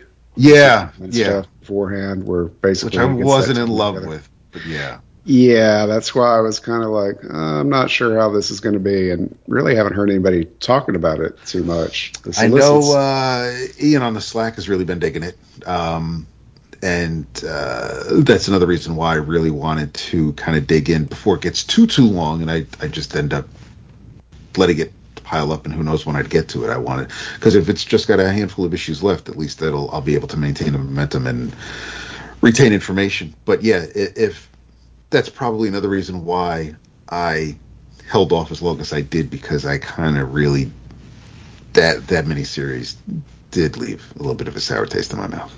Yeah, the solicits really remind me of Planet Hulk for Superman. Maybe yeah. That's a bad analogy. I can see that. No, it's there's. I can see that, because even that was kind of like Gladiator as well. So yeah, it's there. And I think Philip Kennedy Johnson's leaving the book after he wraps that story up, isn't he? I think he is. Yeah, I want to say that was announced not too long ago. I can spoil what happens to Superman when he comes back. He dies with the Justice League before Dark Crisis of Infinite Earths. Yeah, okay. Because I think he was with the team, but I know he wasn't. I stopped. When because I knew I knew Williamson was basically just leading up to Dark Crisis, so I was like, when Bendis left, I was like, I'm good. I'll come back to it maybe later, but I don't need to stay current right now. Yeah, that was probably a wise choice, but I know some of our friends are enjoying it. That's good. Yeah. What do y'all say? I love it when my friends are enjoying some comics. Yeah, I love it when my friends enjoy what they're reading. Yep. What else you got, Brian? Oh, goodness. I read so much, but I'm... Okay. I was going to save this for In Your Travels, but we'll dive in a little bit. And also, I want to know what that fantasy series you got is, Vince. And if it's Birthright, we're going all in. But it's not, actually. Damn it. But because I'm still... The last one I read was volume 4. Okay, you said every time they solicit, you're going to buy some. So let me tell you. It will happen. This preview solicited all of them again. Did it really? So you need to add a couple or just buy the last 6. I do like the series a lot. I'm ready for you to be done, and then I will reread it, and you can have me on the show, and you and I just talk about all 50 issues. Okay. You do know about Dark Ride, right? That's the where they've got working on? Yeah. Okay. Yeah. Oh, and there was a Skybound X story. Yep. After... I hope you didn't read it because it probably spoiled the ending. I looked at it, but I didn't. Yeah, I didn't retain. All I did was enjoy the beautiful art. I didn't delve into the particulars, and I can't even remember what it was about. So good, but that's one of the reasons why I did buy Skybound X or 10 was because there was a Birthright story in it. So I'm like, hot damn, I need to have that. But it picks up right after the end of the book. But anyway, just real kind of quick, high level. Y'all know I love me some X books. Can't help it. It's an addiction from way back. But I give side eye to events now. Big Marvel events just like are saltpeter. It's like, okay, 20 of these books. You're gonna make it 50 books, and 40 of them aren't gonna matter. That said, I'm gonna say, peep out Avengers, X-Men, Eternals, Judgment Day, the new crossover that's happening, because it looks like Kieran Gillen's writing almost a large portion of the books, and he is writing one of my 2 favorite X-Men books right now, and he wrote the Eternals that led up to this, which I love that Eternals series. If y'all probably don't remember, but it was my superhero book of the year on the O'Closkers when I was on. So just the fact that he's leading the book and he's wrote one of the books that leads up to it and writes several of the X-Men books, I think that tight control is going to help. But I will say I counted up the number of issues that this storyline is going to go through, and I think it was 38. So basically it's going to fill up an omnibus with all the side stories, which Marvel's been doing that every year. That's the goal. Yep, but it's written by Kieran Gillen, and the art is by Valerio Schiti, and this was a surprisingly good book, and I shouldn't say surprisingly because Kieran Gillen's awesome, but again, it's going to be a big crossover, but this was the special leading up to it, and it kind of pulls some threads from a few other storylines leading up to this, but it starts out with Cersei and Tony Stark being really catty to each other in New York. One of the lines just made me laugh, but I can't even remember exactly what it was because it's been a few weeks since I read it. But Cersei is full on, like we hadn't seen her in a while, playing coy, because all the Eternals basically invaded the Sentinel headquarters, not Sentinel, the Celestial headquarters that the Avengers have at the North Pole, to communicate with the dead god, because the Celestials are the Eternals' gods, and they wanted to talk to it, so they invaded it and fought the Avengers, and the Avengers didn't know why, and it had a whole thing to do with Thanos had become the head Eternal at that time, which all right, I love that book, but I'm tired of Thanos. Marvel needs to put him to bed for just a couple years. Yeah. Because how many times lately have they killed him in the last decade, and he's literally alive again in the next book a month later? Like, it's happened at least a half dozen times. You can't quit the Mad God. Come on. Oh, I mean, I know his whole shtick is die and come back, but it's just, he needs to go rest for a little while. But the X-Men status quo at this point is and I'm spoiling a new book. It's been out a couple weeks, so, oh well. The X-Men status quo is everybody knows that mutants can be resurrected now, and humans are throwing a fit, and some of them are trying to buy in and want whatever magic pill that the mutants have to bring them back.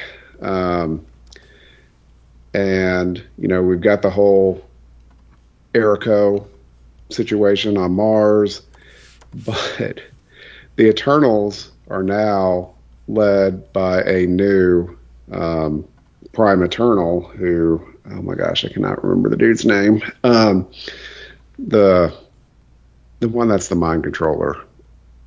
There's 100 Eternals, and I cannot remember this dude's name. Oh well, I will be streaks. I would be screaming at myself if I'm listening to this, telling the name. So let's just throw that out there right now. But they basically decide that mutants are deviants, and the whole purpose of Eternals is to what? Squash the deviants. Yes. Correct excess deviation is their new lines. So the Prime Eternal has tried to get the other Eternals to vote to kill the mutants. They're deviants that they have missed all this time, and now that they are basically eternal, it's like, yeah, they've gotten excess deviation. And you know, we've got Moira McTaggart out there who, at the end of Inferno, was basically chased off of Krakoa, and she hates mutants now, and she's joined up with Orcus. So she basically gets with the Eternals and starts laying out a plan for them to destroy Krakoa. Now, Vince, what is the one thing that happens when a bunch of Eternals get together? What's that Kirby invention that he made with them? Glory hole.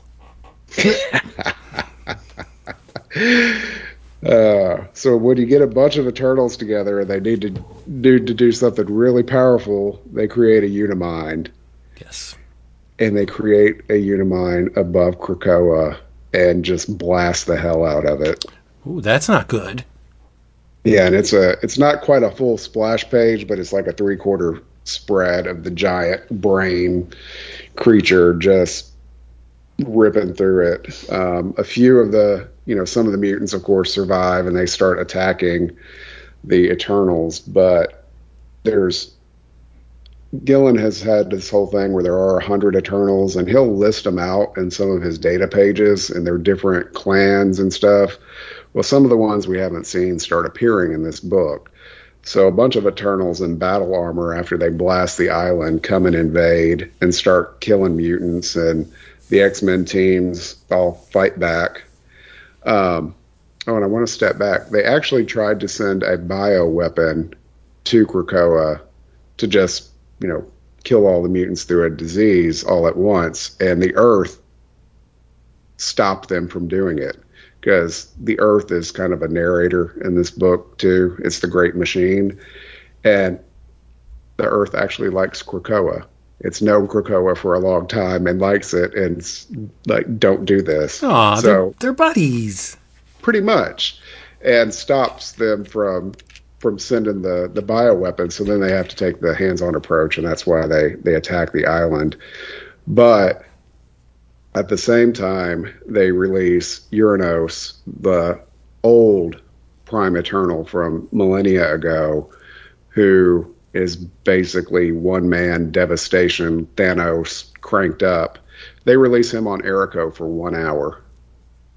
And the population goes from 1 million to just a few, and the whole time he's there. So they're going on a full-on front of destroying the island, Krakoa, and Mars. And then later, you might like this. So there's a combination of these Eternals that come out that we haven't seen that are like a big weapon. They are basically giant kaiju Eternals crossed with Celestials. Wow. So their form is very modern Kirby Celestial looking, but crossed with kind of creature kaiju look. And the Avengers are stepping in, and two of the Eternals kidnap Sinister, and we think they're basically trying to build a new Celestial as their god, and they need Sinister's help somehow. So yeah, that's going to go well, of course. But anyway, it's a big lead up, big doings in this one special. Unfortunately, it does lead to 38 spinoff titles over between now and November before this is over. But I'm just going to cherry pick a couple of them and read the books I normally read, which unfortunately is almost all of these books anyway. It's really going to be interesting to see how the whole kaboom over Krakoa filters into the regular titles after this. Yeah, so this week actually we had X-Men Red, Immortal, and Legion of X come out. I have not had a chance to read them yet, but they are all crossover issues. Yeah. And the cover for X-Men Red is Cable, but it's his skeleton in his big padded outfit with the big shoulders and everything, because he's been on Mars this whole time lately. So he dies yet again. And actually they show that in the special, and they show Hope bringing him back. And the Eternals do know about the Five. So part of their invasion of the island is to go after and kill the Five, so mutants can't be resurrected. Well, that makes sense, right? Yeah. And the humans don't know how mutants are coming back, but Moira tipped off the Eternals when her meeting and told them, kill the Five. Wow, she's really gone south. Oh, yeah, she is not happy. But if you think back to Hickman stuff, and I remember the minutia of this, there were backup in like the Shi'ar Empire and a couple other places for mutants to be resurrected. So I don't know if they're gonna remember that or not, or anything, because there's Cerebro units in a couple different places too. Well, there's still a seedling aboard the Orcus installation, right? Wasn't that the whole thing that they sent Mystique up there to put the seedling, and then she died, and they pulled her out of space, and she had to go back to make sure that it was that it took root. Wasn't that I think that was just a gate that they were trying to do, but I think there's like backup genetic material in Cerebros and other locations so mutants can come back. And I know there's plans for if the Five die, that they have alternate mutants that can step in with similar powers for some of them to help instigate mutant resurrection. But if the Eternals kill all the mutants at once, then they're not going to have a chance to do that. So I think that's the kind of the plan there. Right. Well, it sounds fun. I'll be totally honest. The only way I'm going to encounter parts of this storyline are in the X books. Like I'm not going to read. I mean, it sounds good and it looks really nice, but I think the fact that he's listing all of the Celestials and what clans they're in and stuff, that sounds very Hickman to me. So it's his storylines, are at least the seeds that he planted, are in good hands, right? So yeah, Kieran Gillen's Eternals book was very Hickman-esque, and the data sheets and things like that. And really, when Gillen had a run on X-Men before, it was with the Utopia era in San Francisco, he was starting to lay some of the groundwork like Hickman did by getting the X-Men involved in government and PR firms and things like that. It's just Hickman cranked it up to 1,000 from that base. Right. But Gillen has grown since then too as a writer and plot points and all that. And I think he's doing awesome on Immortal. I'm actually looking through this list. Marauders is 1 or 2 issues, I think, in there, and I know that's one of your favorites. yeah, I do like Marauders. Yep. Yeah. And Draug is the name of the Prime Eternal I was thinking of. So You're a stickler for detail. That's a good it would drive me insane if I didn't remember that. Okay. All right, fantasy time. I'll give you what you want, Brian. It's a shame. It's a crying, pitiful shame that I did not read this before the end of the year, because it would have been on my 11 o'clockers. And damn it, I'm reading it after the fact. This is a collection that was published in November 2021. It was released in individual issues. I believe there was 5 or 6 of them. It's written and illustrated by Christine Larson, and it was published by Kaboom. It's called Orcs with an exclamation point. Orcs! Totally delightful book. Huge impact. There were sequences that, I'm not kidding, I gasped. There's a bunch of holy shit moments in this book. Most of them are towards the end. It was, as Jason likes to say, it was absolutely delightful. That's the best way I could put it. And it's a story about orcs, the most hated, feared, unlovable race in almost every fantasy novel I've ever read, right? The orcs are their personas non grata. They're just scum. Not in this book. They're wonderful. They do carry the traits of orcs, traditional traits of orcs. They're fiery tempered, and they like to throw down. They like their battle. They like their adventure, but they're not the skeevy, malicious pricks that were in Jackson's Lord of the Rings movies. Right? They're not Tolkien orcs. There's actually a number of storylines weaving through this thing. There's a present day. There's a storyline that it plays out through tribe mythology based on the legend of Drod the One-Eye, this fabled female orc adventurer. There's another storyline that takes place in the astral plane. It's crazy. Basically, you have the story. It starts off with an orc medicine woman, a witch, let's just say, Granny, and part of her tasks. The orc city, they have everything you would expect from a human city. There's artisans and weapon makers, and there's hunter gatherers, and there's soldiers, and there's a king. The king's, I'm going to butcher it. The king's name is Hrograga. King Hrograga, and he's very vain and self-centered. All of the staples are here, right? But one of the tasks that Granny somewhat enjoys doing, it gets on her nerves after a while, is she reads stories to the orc children to keep them occupied, because orc children do what orc children are going to do. They get in trouble and they steal and they fight. They're orcs. So the book begins with her telling the tale of Drod One-Eye. And in the first tale, Drod meets a siren. Drod hears singing. She's like, what is that? And so she goes to investigate, and it's a siren. And usually, more often than not, you hear a siren song, you're pretty much under her thrall. But it doesn't work on Drod.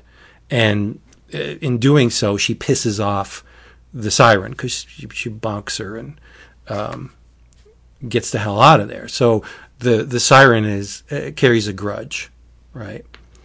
And then later in the book, the Granny reads another chapter in the lexicon of Drod, and Drod meets an elf by the name of Wendy, and a blue orc mage by the name of Zama. And they're in trouble because there's a giant traipsing across the landscape. And Drod just throws herself into battle. Rah, it's a giant. They're like, wait a minute, what are you doing? It's a friggin' giant. You just can't go chasing after giants. And while they're saying this, you see, rah, Drod is like running and leaping at the giant. Bam, bam, bam, bam.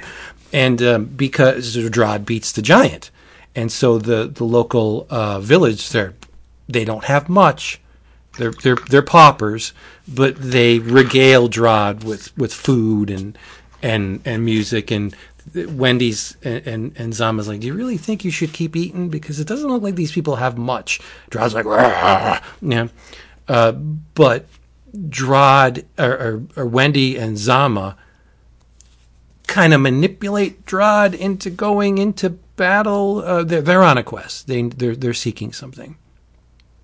But little does Drod know that the siren is on her tail, if orcs had tails.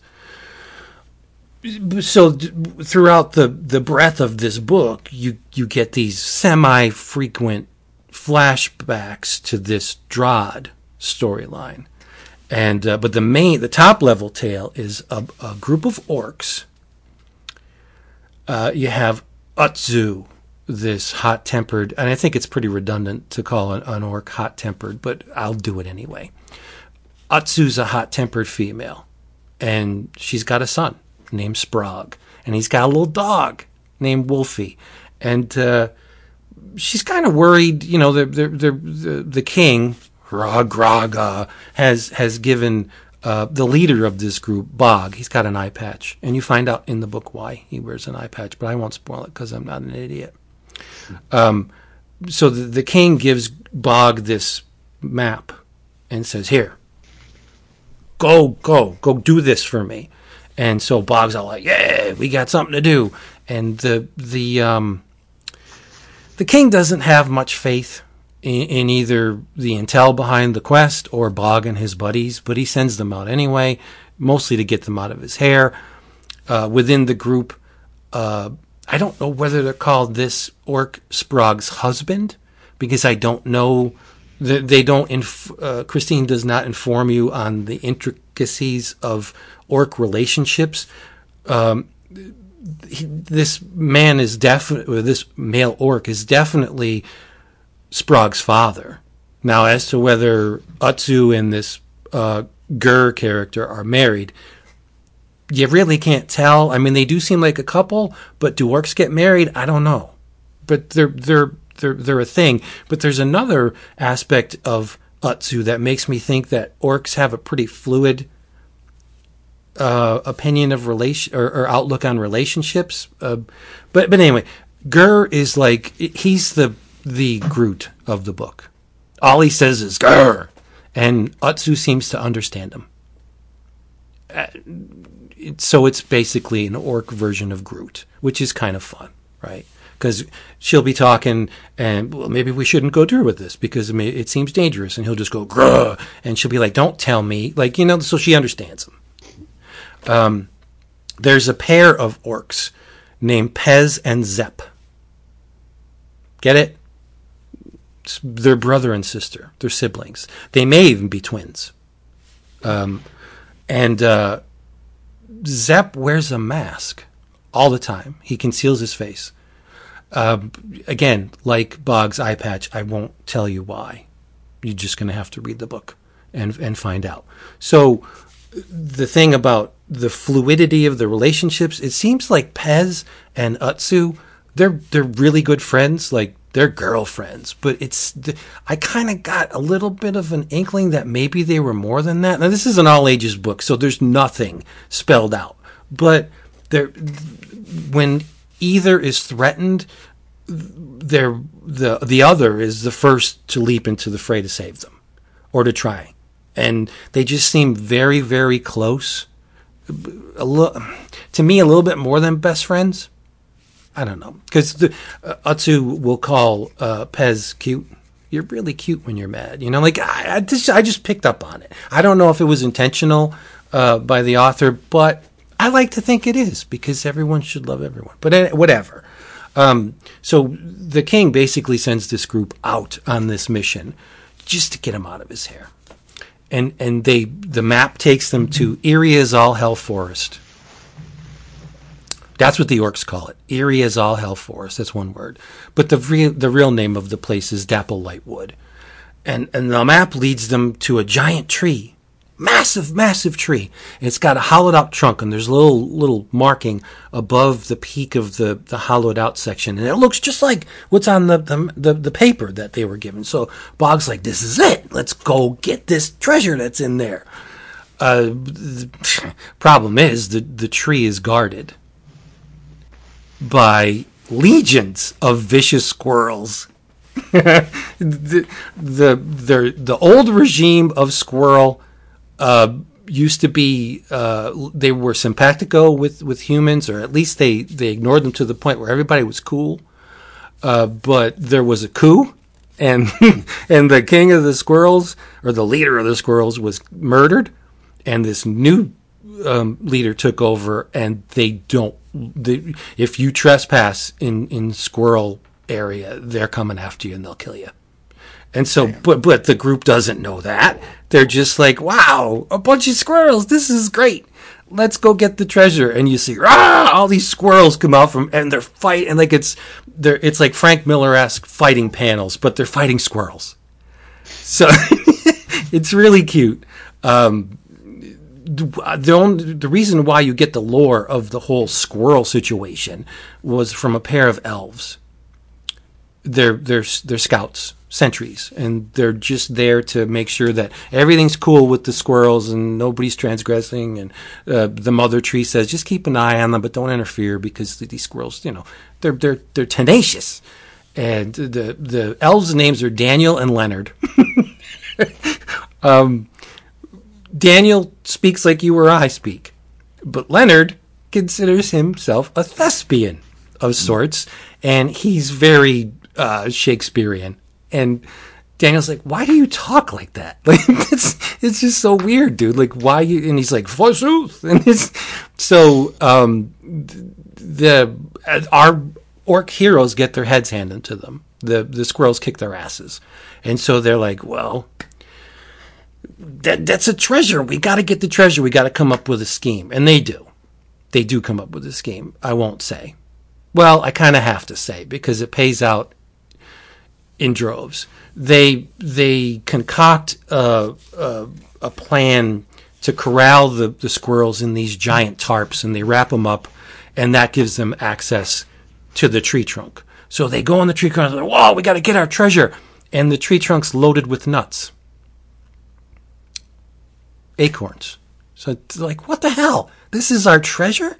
So they're sitting around the fire, and Pez picks up one of the acorns and bites on it. It's like, son of a bitch. She messes up her teeth, and they look at what falls out of her mouth, and there's gold nuggets inside the acorns. So they go back to the village, and they're like, yeah, this is awesome. We're going to be seen as heroes. And the king is just like pissed off. You fucksticks. What have you done? He treats them crappy, and they kind of get a little ticked off because they have to give a large portion of their spoils to the kingdom. And they're just like, why? We don't understand this. We're doing all the work, and we got to give the king all our booty? This doesn't make sense. So what they do is, instead of giving the king the acorns, they give the king the bags of rabid squirrels. And shit hits the fan, and he does not take too kindly to it, and he banishes the entire group. You are no longer welcome here. Get out. I don't care where you go, what you do. You're just out. Go. And that's where the book essentially starts. It's a quest for adventure with this orc band. This is a 250-page book. I have not even scratched the surface of this thing. It goes places. Like I said, the entirety of the plan of the orc band is, here's the deal. Let's go out, bide our time till the king cools off. We'll take all the gold that we have. We're pretty wealthy now. We can go out. He banishes them without any weapons. So they got to go and arm up, right? So they find an underground dwarven armory. It's awesome. And they get new weapons and blah, blah, blah, blah. There's other storylines weaving their way through it. Let's go get some weapons, get some adventure, fill up our coffers, and then we'll go back to the village and will say, "Hey, King Rhaegar, we got money. Can we buy our way back in?" It doesn't turn out that way. It's amazing. The storyline from the past intertwines with the present storyline. The stuff going on with Granny. Most of the orcs in the village, they think Granny's like a stoner because she's always in the astral plane. They think she's tripping balls in the astral plane, and she's not. She's doing research and scouting because there's something very, very nasty coming, and Granny wants to imprison it. How does she do it?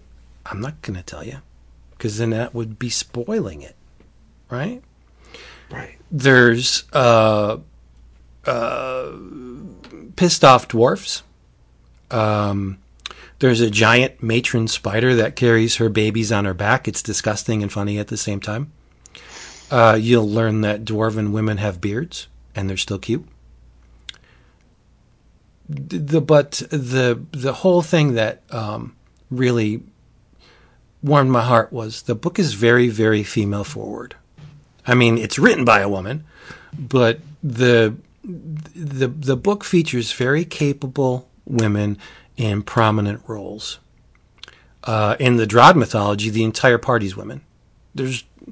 And the bonds that they make, I won't spoil it. It's awesome.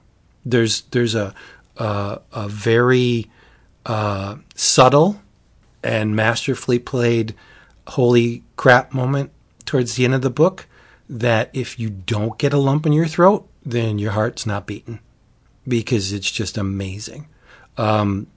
Ms. Larson has gained a fan forever with me. As long as she keeps making these orc books as wonderful as this, I will just keep buying these books because it was so damn good. And if you were a backer of the Dagger 2 Kickstarter, Yep. A PDF of the book was released today to backers. Guess who has a story in Dagger 2?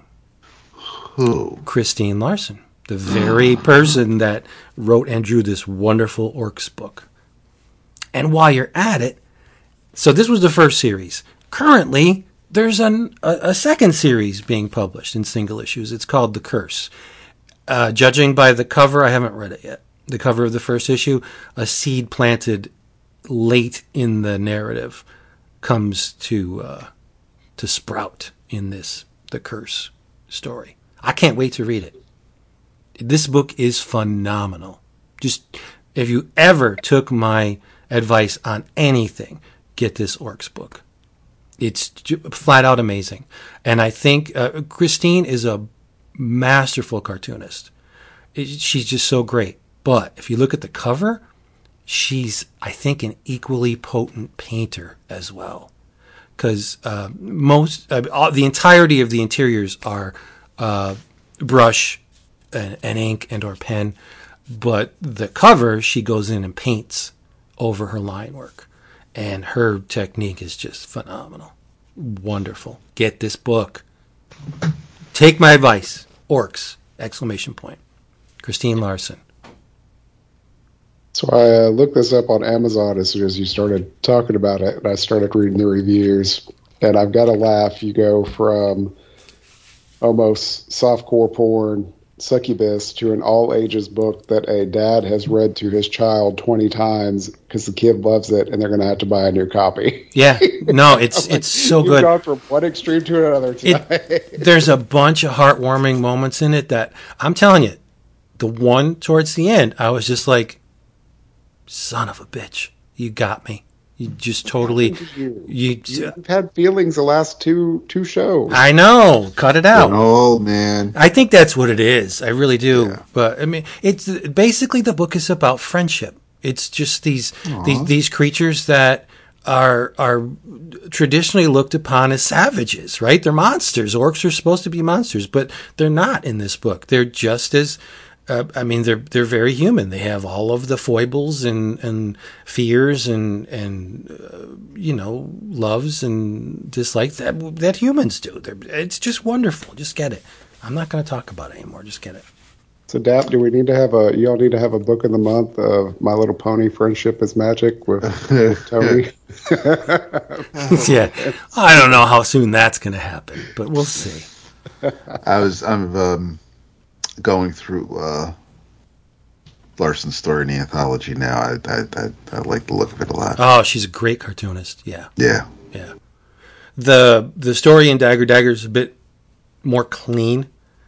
Okay. The cartooning in the Orcs is a tad bit looser, but it's you could tell it comes from the same hand. It's just great. She's wonderfully accomplished. Love her style. Nice. Yep. I finished an event I had as my In Your Travels not too long ago, and I'm not quite sure how I feel about it.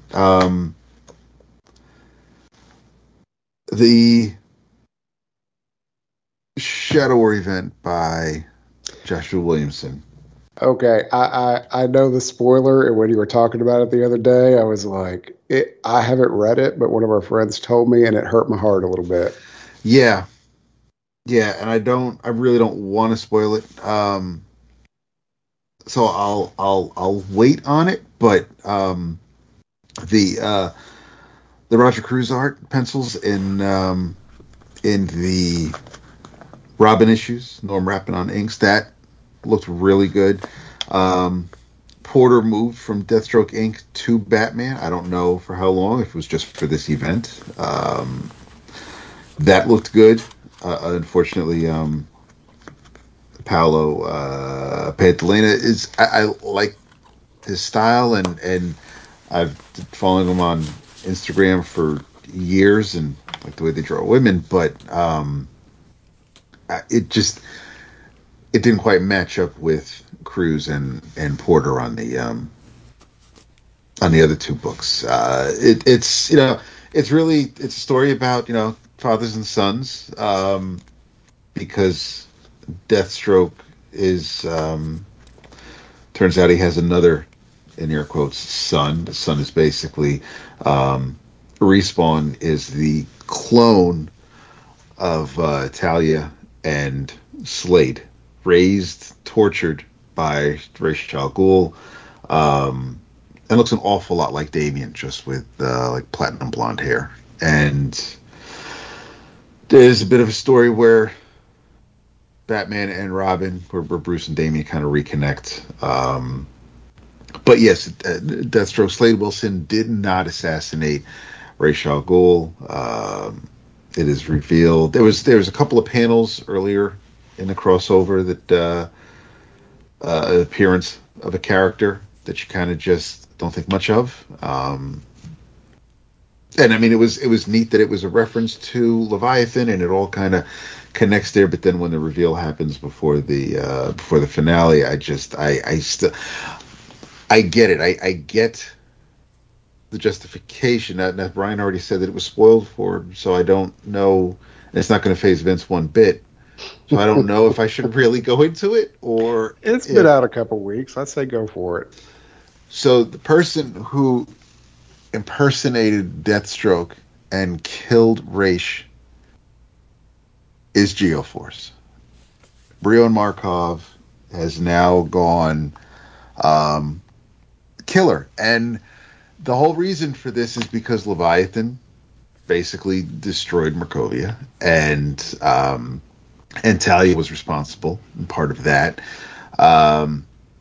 So Brion, of course, has an issue with her, and of course we know what Slade did to Tara, his half-sister, so of course he needs to do something to Slade, and he figured by doing that it would cause Talia and Slade to basically take each other out, or whoever's left standing, either Geoforce can take care of it or just be left with, this is what you have to live with now, and let that happen. Again, being someone who was there from the beginning with Batman and the Outsiders, and we've talked about Metamorpho earlier tonight, and I talked about Black Lightning and Katana from the other history of the DC universe. The Batman the Outsiders is near and dear to me, and there have been, yes, Geoforce has anger issues. He's got a bit of a short fuse. He's taken on Superman, and I would have hoped that over the years, between Superman, between Batman, between all the other heroes he's been around, he would know where the line is. And it's just so now he's in Bel Rev and in custody and chained up, and I don't know if he'll get a redemption arc. I don't know if they'll just decide to make him a villain from here on out. But I still, at my first reaction when the reveal happened, because when he shows up still in the older Deathstroke armor, and even Robin's like, my man's trying to like hide his accent, and we don't hear it obviously because we're reading it, but it's so again, he's just a little clues, and then he finally reveals himself, and I really was just a little put off. I didn't want to see it, and then as you read his, like I said, his explanations and his reasoning behind it, part of it kind of it works, but I think it would work better for I'd say maybe a lesser hero. I don't want somebody like this. Is a person who's supposed to be responsible for a whole country, and again was taught by Batman, and that's not exactly a ringing endorsement, but there's just and then I'm wondering if I should be more, if I'm okay with it being Geoforce, like if this was almost any other character that I grew up reading when they first were introduced, how I would feel if it was somebody else, and would I be more offended, or would there be more of a reach for a reason why they would do this? But again, it sort of kind of makes sense, but it also just feels like we need somebody to be the villain here. We need to have somebody for the reveal, and this is who we're going with. And yeah, I just I don't know, but the conclusion, Deathstroke's secret society throws him in the Lazarus pit, and he comes out all healthy, and then one of the villains does make the comment that, like, well, why didn't he heal his eye? And I thought that was funny. But he comes out of the pit, then Batman and Robin are doing their thing, and there's the Dark Crisis coming, but so the latest Deathstroke arc and Deathstroke Inc. looks like to be like a year one or something. I haven't started it yet. It's the 10th issue, and Batman and Robin. The Devil Neza is mentioned, which of course Wade and Moira introduced in The World's Finest. So again, this is that whole Batman versus Robin mini that Wade and Mahmoud are working on it, and so that spins out of Shadow War, and of course World's Finest is connected. So I'm in because of what this is all connected to. But yeah, I just, again, Shadow War was a funky story, and everybody who was involved between Batman and Batman Inc. was brought in for a bit, and Black Canary's here, and there was a lot going on, and it was entertaining. Somebody else may take a different view of the reveal, but I'm still kind of sort of struggling with it. Did Tom King write this? No. He did not. I didn't read it, but I have some feelings about it because of the reveal itself. One, I had to sit here and think, where are the outsiders in this version of DC that we're at now? Because, they've been swept under the rug with New 52 and then Rebirth. But then I remembered in Metal. Katana and Suicide Squad? She has been. Yeah. Halo, I think, showed up in there somehow. I read about. I never read the issues, but I do remember in one of the metal issues, they show Batman had a secret team, and it was the Outsiders, the traditional lineup. But they never expounded on that outside of that one panel. So to your point of him being trained by Batman, I think that's still legitimate and current DC timeline. But just the fact when somebody told me Geoforce was pretending to be Deathstroke, I'm like, one, they got a completely different body type. Yeah. Like, and I know this is comics. I have to get over this. They can just make it that way. But I'm like, dude's built like a linebacker, and Slade is completely different build. And Geoforce is a brawler. He's not like a tactician master fighter like Deathstroke is. So how is he pretending? And then you brought up the accent. I'm like, because he's got that Eastern European accent, I imagine. And I'm like, that doesn't fit Deathstroke at all. It just seems like, to your point, they decided to make it him because they needed a reveal. But then I'm like, the only people that care about Geoforce read his comics 35 to 40 years ago. Yeah. They don't want to see this. They don't want to see this version of Geo. And I mean, and I guess they kind of played their hand early on, because after the assassination, when Batman and DEO director Chase are they're like miles outside of Gotham, and there's basically a massive rock tunnel from the Earth that's how Deathstroke got away. And obviously, well, that's how. I mean, it was kind of like right there. Who else are they going to like have manipulate the Earth like that it would kind of make anybody take notice of the reveal of who it might be? So I mean, there were some clues. There were some visual clues. Again, the accent wouldn't have played, but but it was kind of just neat that here's Geoforce. Here's Brion talking about what his reaction to the assassination. So it's like, hey, I know who this guy is. So he it's not like they completely ignored the character until that last page of the reveal. It's like Williamson did sprinkle a couple of clues here and there, but still, of all the characters DC has, it's like that's the guy you got to pull. Yeah, when you were saying, you felt some kind of way about the story, and you were getting to it, but you didn't make the reveal yet. I'm thinking, is this another Wally West level blunder, like on DC's part? Yes.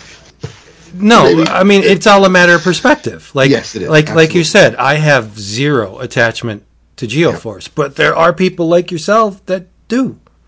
So, different storylines affect different people to variable degrees. Yes. I do like that they picked up the drop plot line from Leviathan and all that from Bendis, because it was just a footnote that Leviathan took over Markovia. Like, and I'm sitting here like, what about Geoforce? Like, he got some strong ties there. He just rolled over. Is he dead? Like, what's going on? So because it's not the same continuity, did Slade still do all the stuff to Terra that... There's it. So how do you factor that? He did? But the thing is, well, in the recent Priest-written Deathstroke, there were some tweaks with the history, because they've tried to also make it current and change some things, like Jericho was slightly different, so Slade's origin is pretty much still the same. His wife tried to kill him when Joseph was taken hostage and his throat was slit. So she did try to kill him, but Slade's reflexes moved. She only got half his head and shot out his eye. So Priest kept some things. Then when he got to Tara, they tried to spin it where she was in complete control. She wasn't being manipulated. She was basically, she knew what Slade was doing, and she was also doing it to him. So it was kind of, but it didn't matter how it was worded.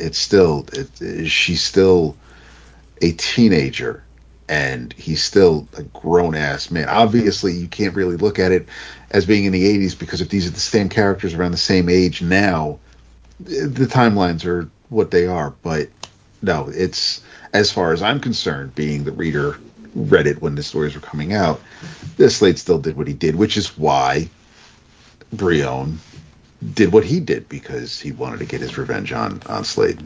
Gotcha. When I'm also sitting here just thinking about the Outsiders, which I do from time to time, honestly. Who can blame you? DC really craps on those characters. They do, yes. Yeah. Black Lightning and Metamorpho, not so much, but the rest of it, well, Katana is a bigger deal now, but they completely have changed them from who they were back then, almost. Yeah. Oh, yeah. And I do find it funny that a couple years ago they took on more prominence with that Young Justice show. Yep. Geoforce and Halo were in it, at least. I haven't got to the seasons. But they're not characters DC uses in any book. No. I think the only team that might get less respect, and that's because they pretty much don't exist anymore, are the Teen Titans from that era of DC. I thought you were going to say the Power Company. No, because if you're Busiek and Grummett, I mean, how are you not? That's a beautiful looking book. Exactly. So yeah. I love that book. I bought it for Hassan. I never read it. I barely read it. I remember an issue or two, but I didn't read it. I'd say I didn't read it because big lead in, and the series lasted far longer than I thought it would. It's about 20 issues, yeah. Around there, yeah. With those 6-issue one-shots that let it off, 6 or 7. Yeah. All right, buddies. You know what time it is? What time it is? It's time to thank the people that made this possible. Oh, you're giving me a thank you at the end? Yeah. Well, you're one of them. That's true. As always, we have to thank our patrons for all of this. They are there day in, day out for us. And we like to return the favor as well as we could. And you go to our patron site, patreon.com/11 o'clock comics 11 no apostrophe, and you'll see a whole mess of stuff, hopefully, right? I don't know how much you'll see because I don't know how that works when you're not a patron. What do they see? You probably see a whole bunch of message titles and not bodies of them. Is that how it works, David? There is, yeah. You'll see the header, and then you'll see the subject line, maybe the teaser text, depending on how we format it to post. Right, and then maybe a hint of a line, but then it'll say, click here to read more, or gotcha. Your patron. So you'll see the frequency at which we post, which is a lot.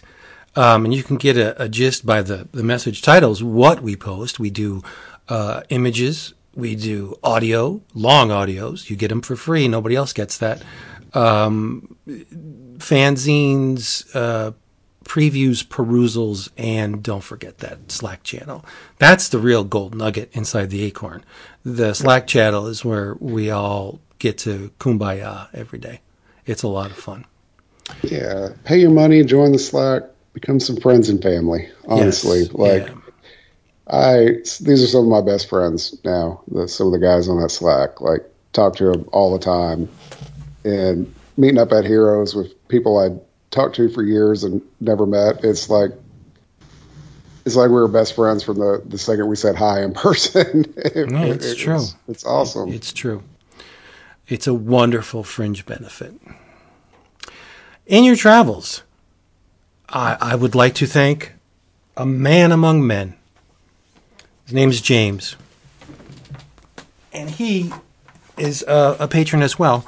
He made sure that I got my grubby little hands on a book because he knows what this stuff means to me. And it is Eerie Publications, The Complete Covers, The Whole Bloody Mess by Sir Mike Howlett. Now, if you're a fan of this stuff, you know that this is not Mike's first book on the topic. He has written the giant reference tome on Eerie Publications. It's a beautiful, beautiful book, is Mike's. And he's very learned in this stuff. A kindred spirit as well, because we share some of the same opinions. So what are you going to get in this book? Well, not comics, that's for sure. You get all of the covers. All of the Eerie Pub covers in sequence as they were released, which, you know, if you're not a fan of this stuff, may not seem like a big to-do to you, but to me, this is an invaluable reference because you get to see how the debauchery just hit the skids over their publication history. I mean, they started off really strong. The artists, you're asking, who's in this book? Well, you got Chick Stone, you got Carl Burgos, who eventually, I think he may have started off as the editor, or he just segued like a lateral shift to editor. Bob Powell's in here, Johnny Bruck, Oscar Novell, Fernando Fernandez, and this is the reason why I call Mike Howlett a very kindred spirit, not only because of his love for this stuff, but he has the very good taste to have the same favorite cover artist I do, which is Bill Alexander. Bill is a son of a bitch with these covers. They were very explicit for the time. We're talking late 60s when the horror boom was ramping up. I think the second horror boom was ramping up, and Jim Warren had a success with Creepy, and later Vampirella and Eerie, and Myron Fast took a look at it, and there was never a trend Myron Fast did not want to exploit.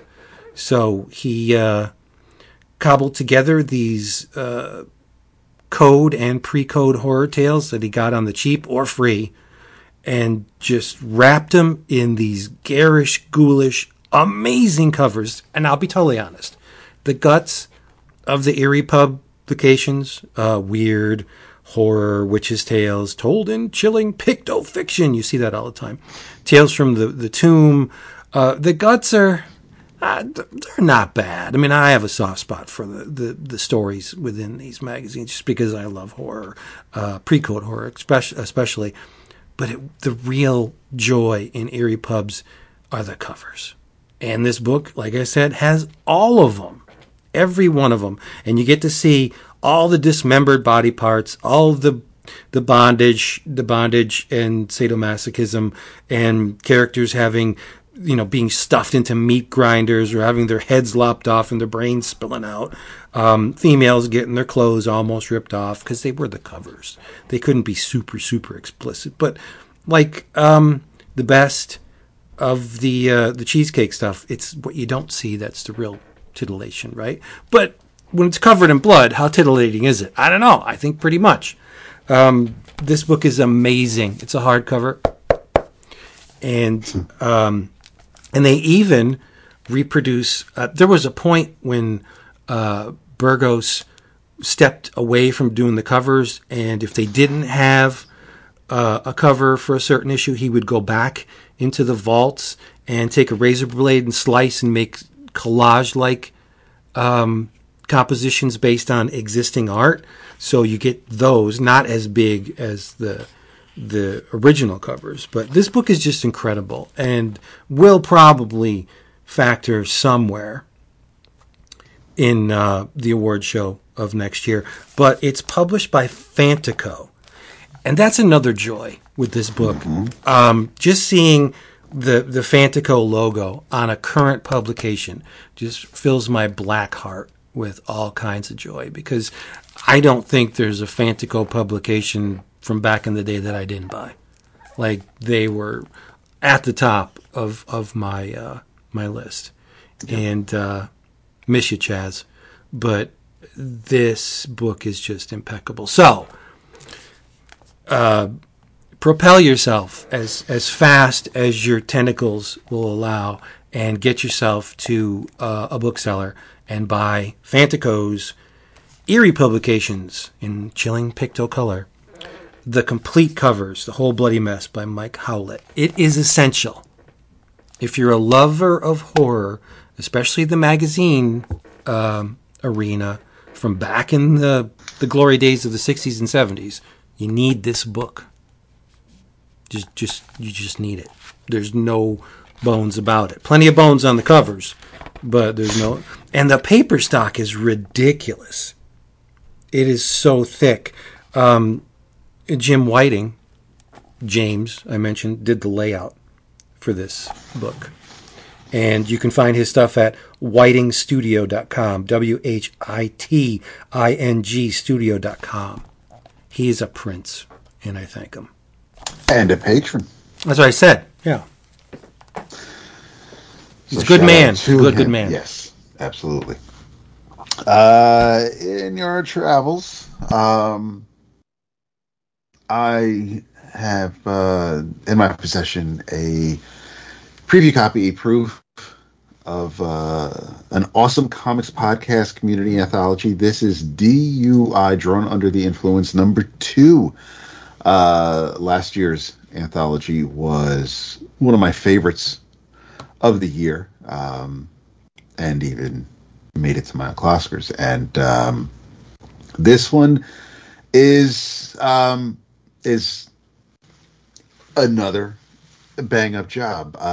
I read most of the stories, and I need to finish it because I want to let, even though Sarah was in charge of the first book, she has a smaller hand this time around, but I definitely want to give her my thoughts. But it's an awesome cover by our new bestie, Cliff Gumber, and it is it's just a lot of fun. It's just a lot of dudes and gals getting together and telling stories, and I absolutely love that. And £3 from each printed copy, and all of the digital proceeds go to Cancer Research UK. So again, just like last year's volume went to charity, so will this year. So it does go to a good cause. It's kind of hard to top the first book for me. A lot of the stories in that first volume hit me some kind of way. This volume has a few stories that seem to lean on the heavy side. There are some stories that are just quirky. Some are laugh out loud funny. But the creators all do a phenomenal job. So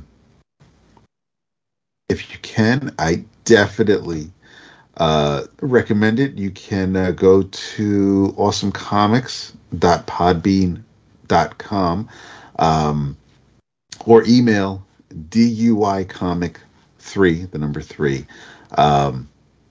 at gmail.com. But to get more information on it, because I do not have the message from Sarah. I was reading it, and I did not see any ordering information. So make sure you're listening to the Awesome Comics podcast when you're done listening to us, and I'm sure more information can be obtained there. But once I get through with all of the stories, I'll be able to give my favorites. But no, it's an absolute. I love an anthology, and I love seeing people just having fun with the art form and telling stories, whether they be a page, 3 pages, 8 pages, whatever it takes to get your story done. Go for it. You got something you got to get out off your head and onto the page, then I think anthologies are perfect for it. But yeah, DUI #2, Drawn Under the Influence in your travels. And in your travels, I'm going to pull a Jason here real quick and do a TV show and a book. So in your travels, if you're looking for a half-hour show that's real good, I highly suggest The Bear on Hulu, which was just renewed for a second season. Dap had been talking it up and got me and my husband hooked on it. I think we binged the whole thing in a couple days. But it's a awesome show. book-wise, though, I am going to say in your travels, pick up Once in Future by Boom Studios, put out by Boom, from Kieran Gillen and Dan Mora. Issue 28 came out today, and just a few weeks ago, sort of out of the blue, it was announced that the book will be wrapping up with issue 30, which I got to say I'm glad to hear because I was waiting. The book is awesome, but I think it's one of those that needs an endpoint. So I'm glad that they have one in mind that they're working towards. But right now we're literally leading up to that final story, which I have a feeling if Sticks the Landing ends up on the O'Closkers, this book will be a strong contender for my book for that. We've got 3 different versions of King Arthur and Merlin are trying to take over the world, or basically Great Britain, but I think all the stories have gotten out into the world at this point. And we've got Robin Hood and like Beowulf. All of these threads that they have weaved throughout 28 issues are coming to a head on Christmas. And then we've also got the Green Knight out there waiting to behead one of the heroes on Christmas Day. So I'm interested to see how he pulls this all off and wraps the book up. Kieran Gillen's just killing it this year in my book. So in your travels, pick it up right before it finishes and binge the whole thing. They did a pretty massive omnibus-sized collection of a good chunk of it, right? Yeah, they did one of kind of the Image Deluxe editions, about 15 or 16 issues, kind of like they did Black Science and Deadly Class and all those. So I imagine Boom will put out a second volume to finish it up. And they did a slipcase version of that as well as Something is Killing the Children about the same time. Oh, nice. Yeah. Maybe they'll do a slipcased edition of volumes 1 and 2. Fingers crossed, because I didn't buy the slipcase for 1, and if they do one for 2, I will get that. Nice. There you go. Dan Moore is a beast. Yeah, and he has been on all the issues, so it's been a consistent creative team for the whole run. Well, speaking of never leaving the house, I can't imagine that guy has any life other than pencil to paper. Like, he just seems to draw constantly. He's on a ton of not a ton of books, but he produces a lot of pages a month. Yeah. It's crazy. And it's all quality work, too. There's no hacking it here. Good stuff. All right, people. Looks like we're done. We would like to thank our Boo Brian for being here with us. It's always a pleasure to be in your company. Well, thank you for the invite. I appreciate it. You do us proud. In the meantime, go get yourself some comics. Maybe head on over to our website, 11o'clockcomics.com. Take a look around there. The Patreon, patreon.com/11o'clockcomics. Love people, be a nice person, and say good night. Once again, I'm without something to make noise. Maybe I'll just put the whistle in here. That's what I'll do. Ooh. Behind the scenes, Brian hates the whistle. David. Good night. But let's screw him up. Let's make a lot of noise and screw him up. Da, da, da. See, you don't revel in it like I do. Jason does a little bit, but he's like, "Come on, son. That's not adult. We don't do that to our friends." Oh well. Whatever. Yeah. We love you people. Come back next week. Tell them you love them. You have to do it before you tuck them in. Just tucking them all. We love you. See that? Love you guys. Good night. Yay, he did it. He did the thing. That's it for that one.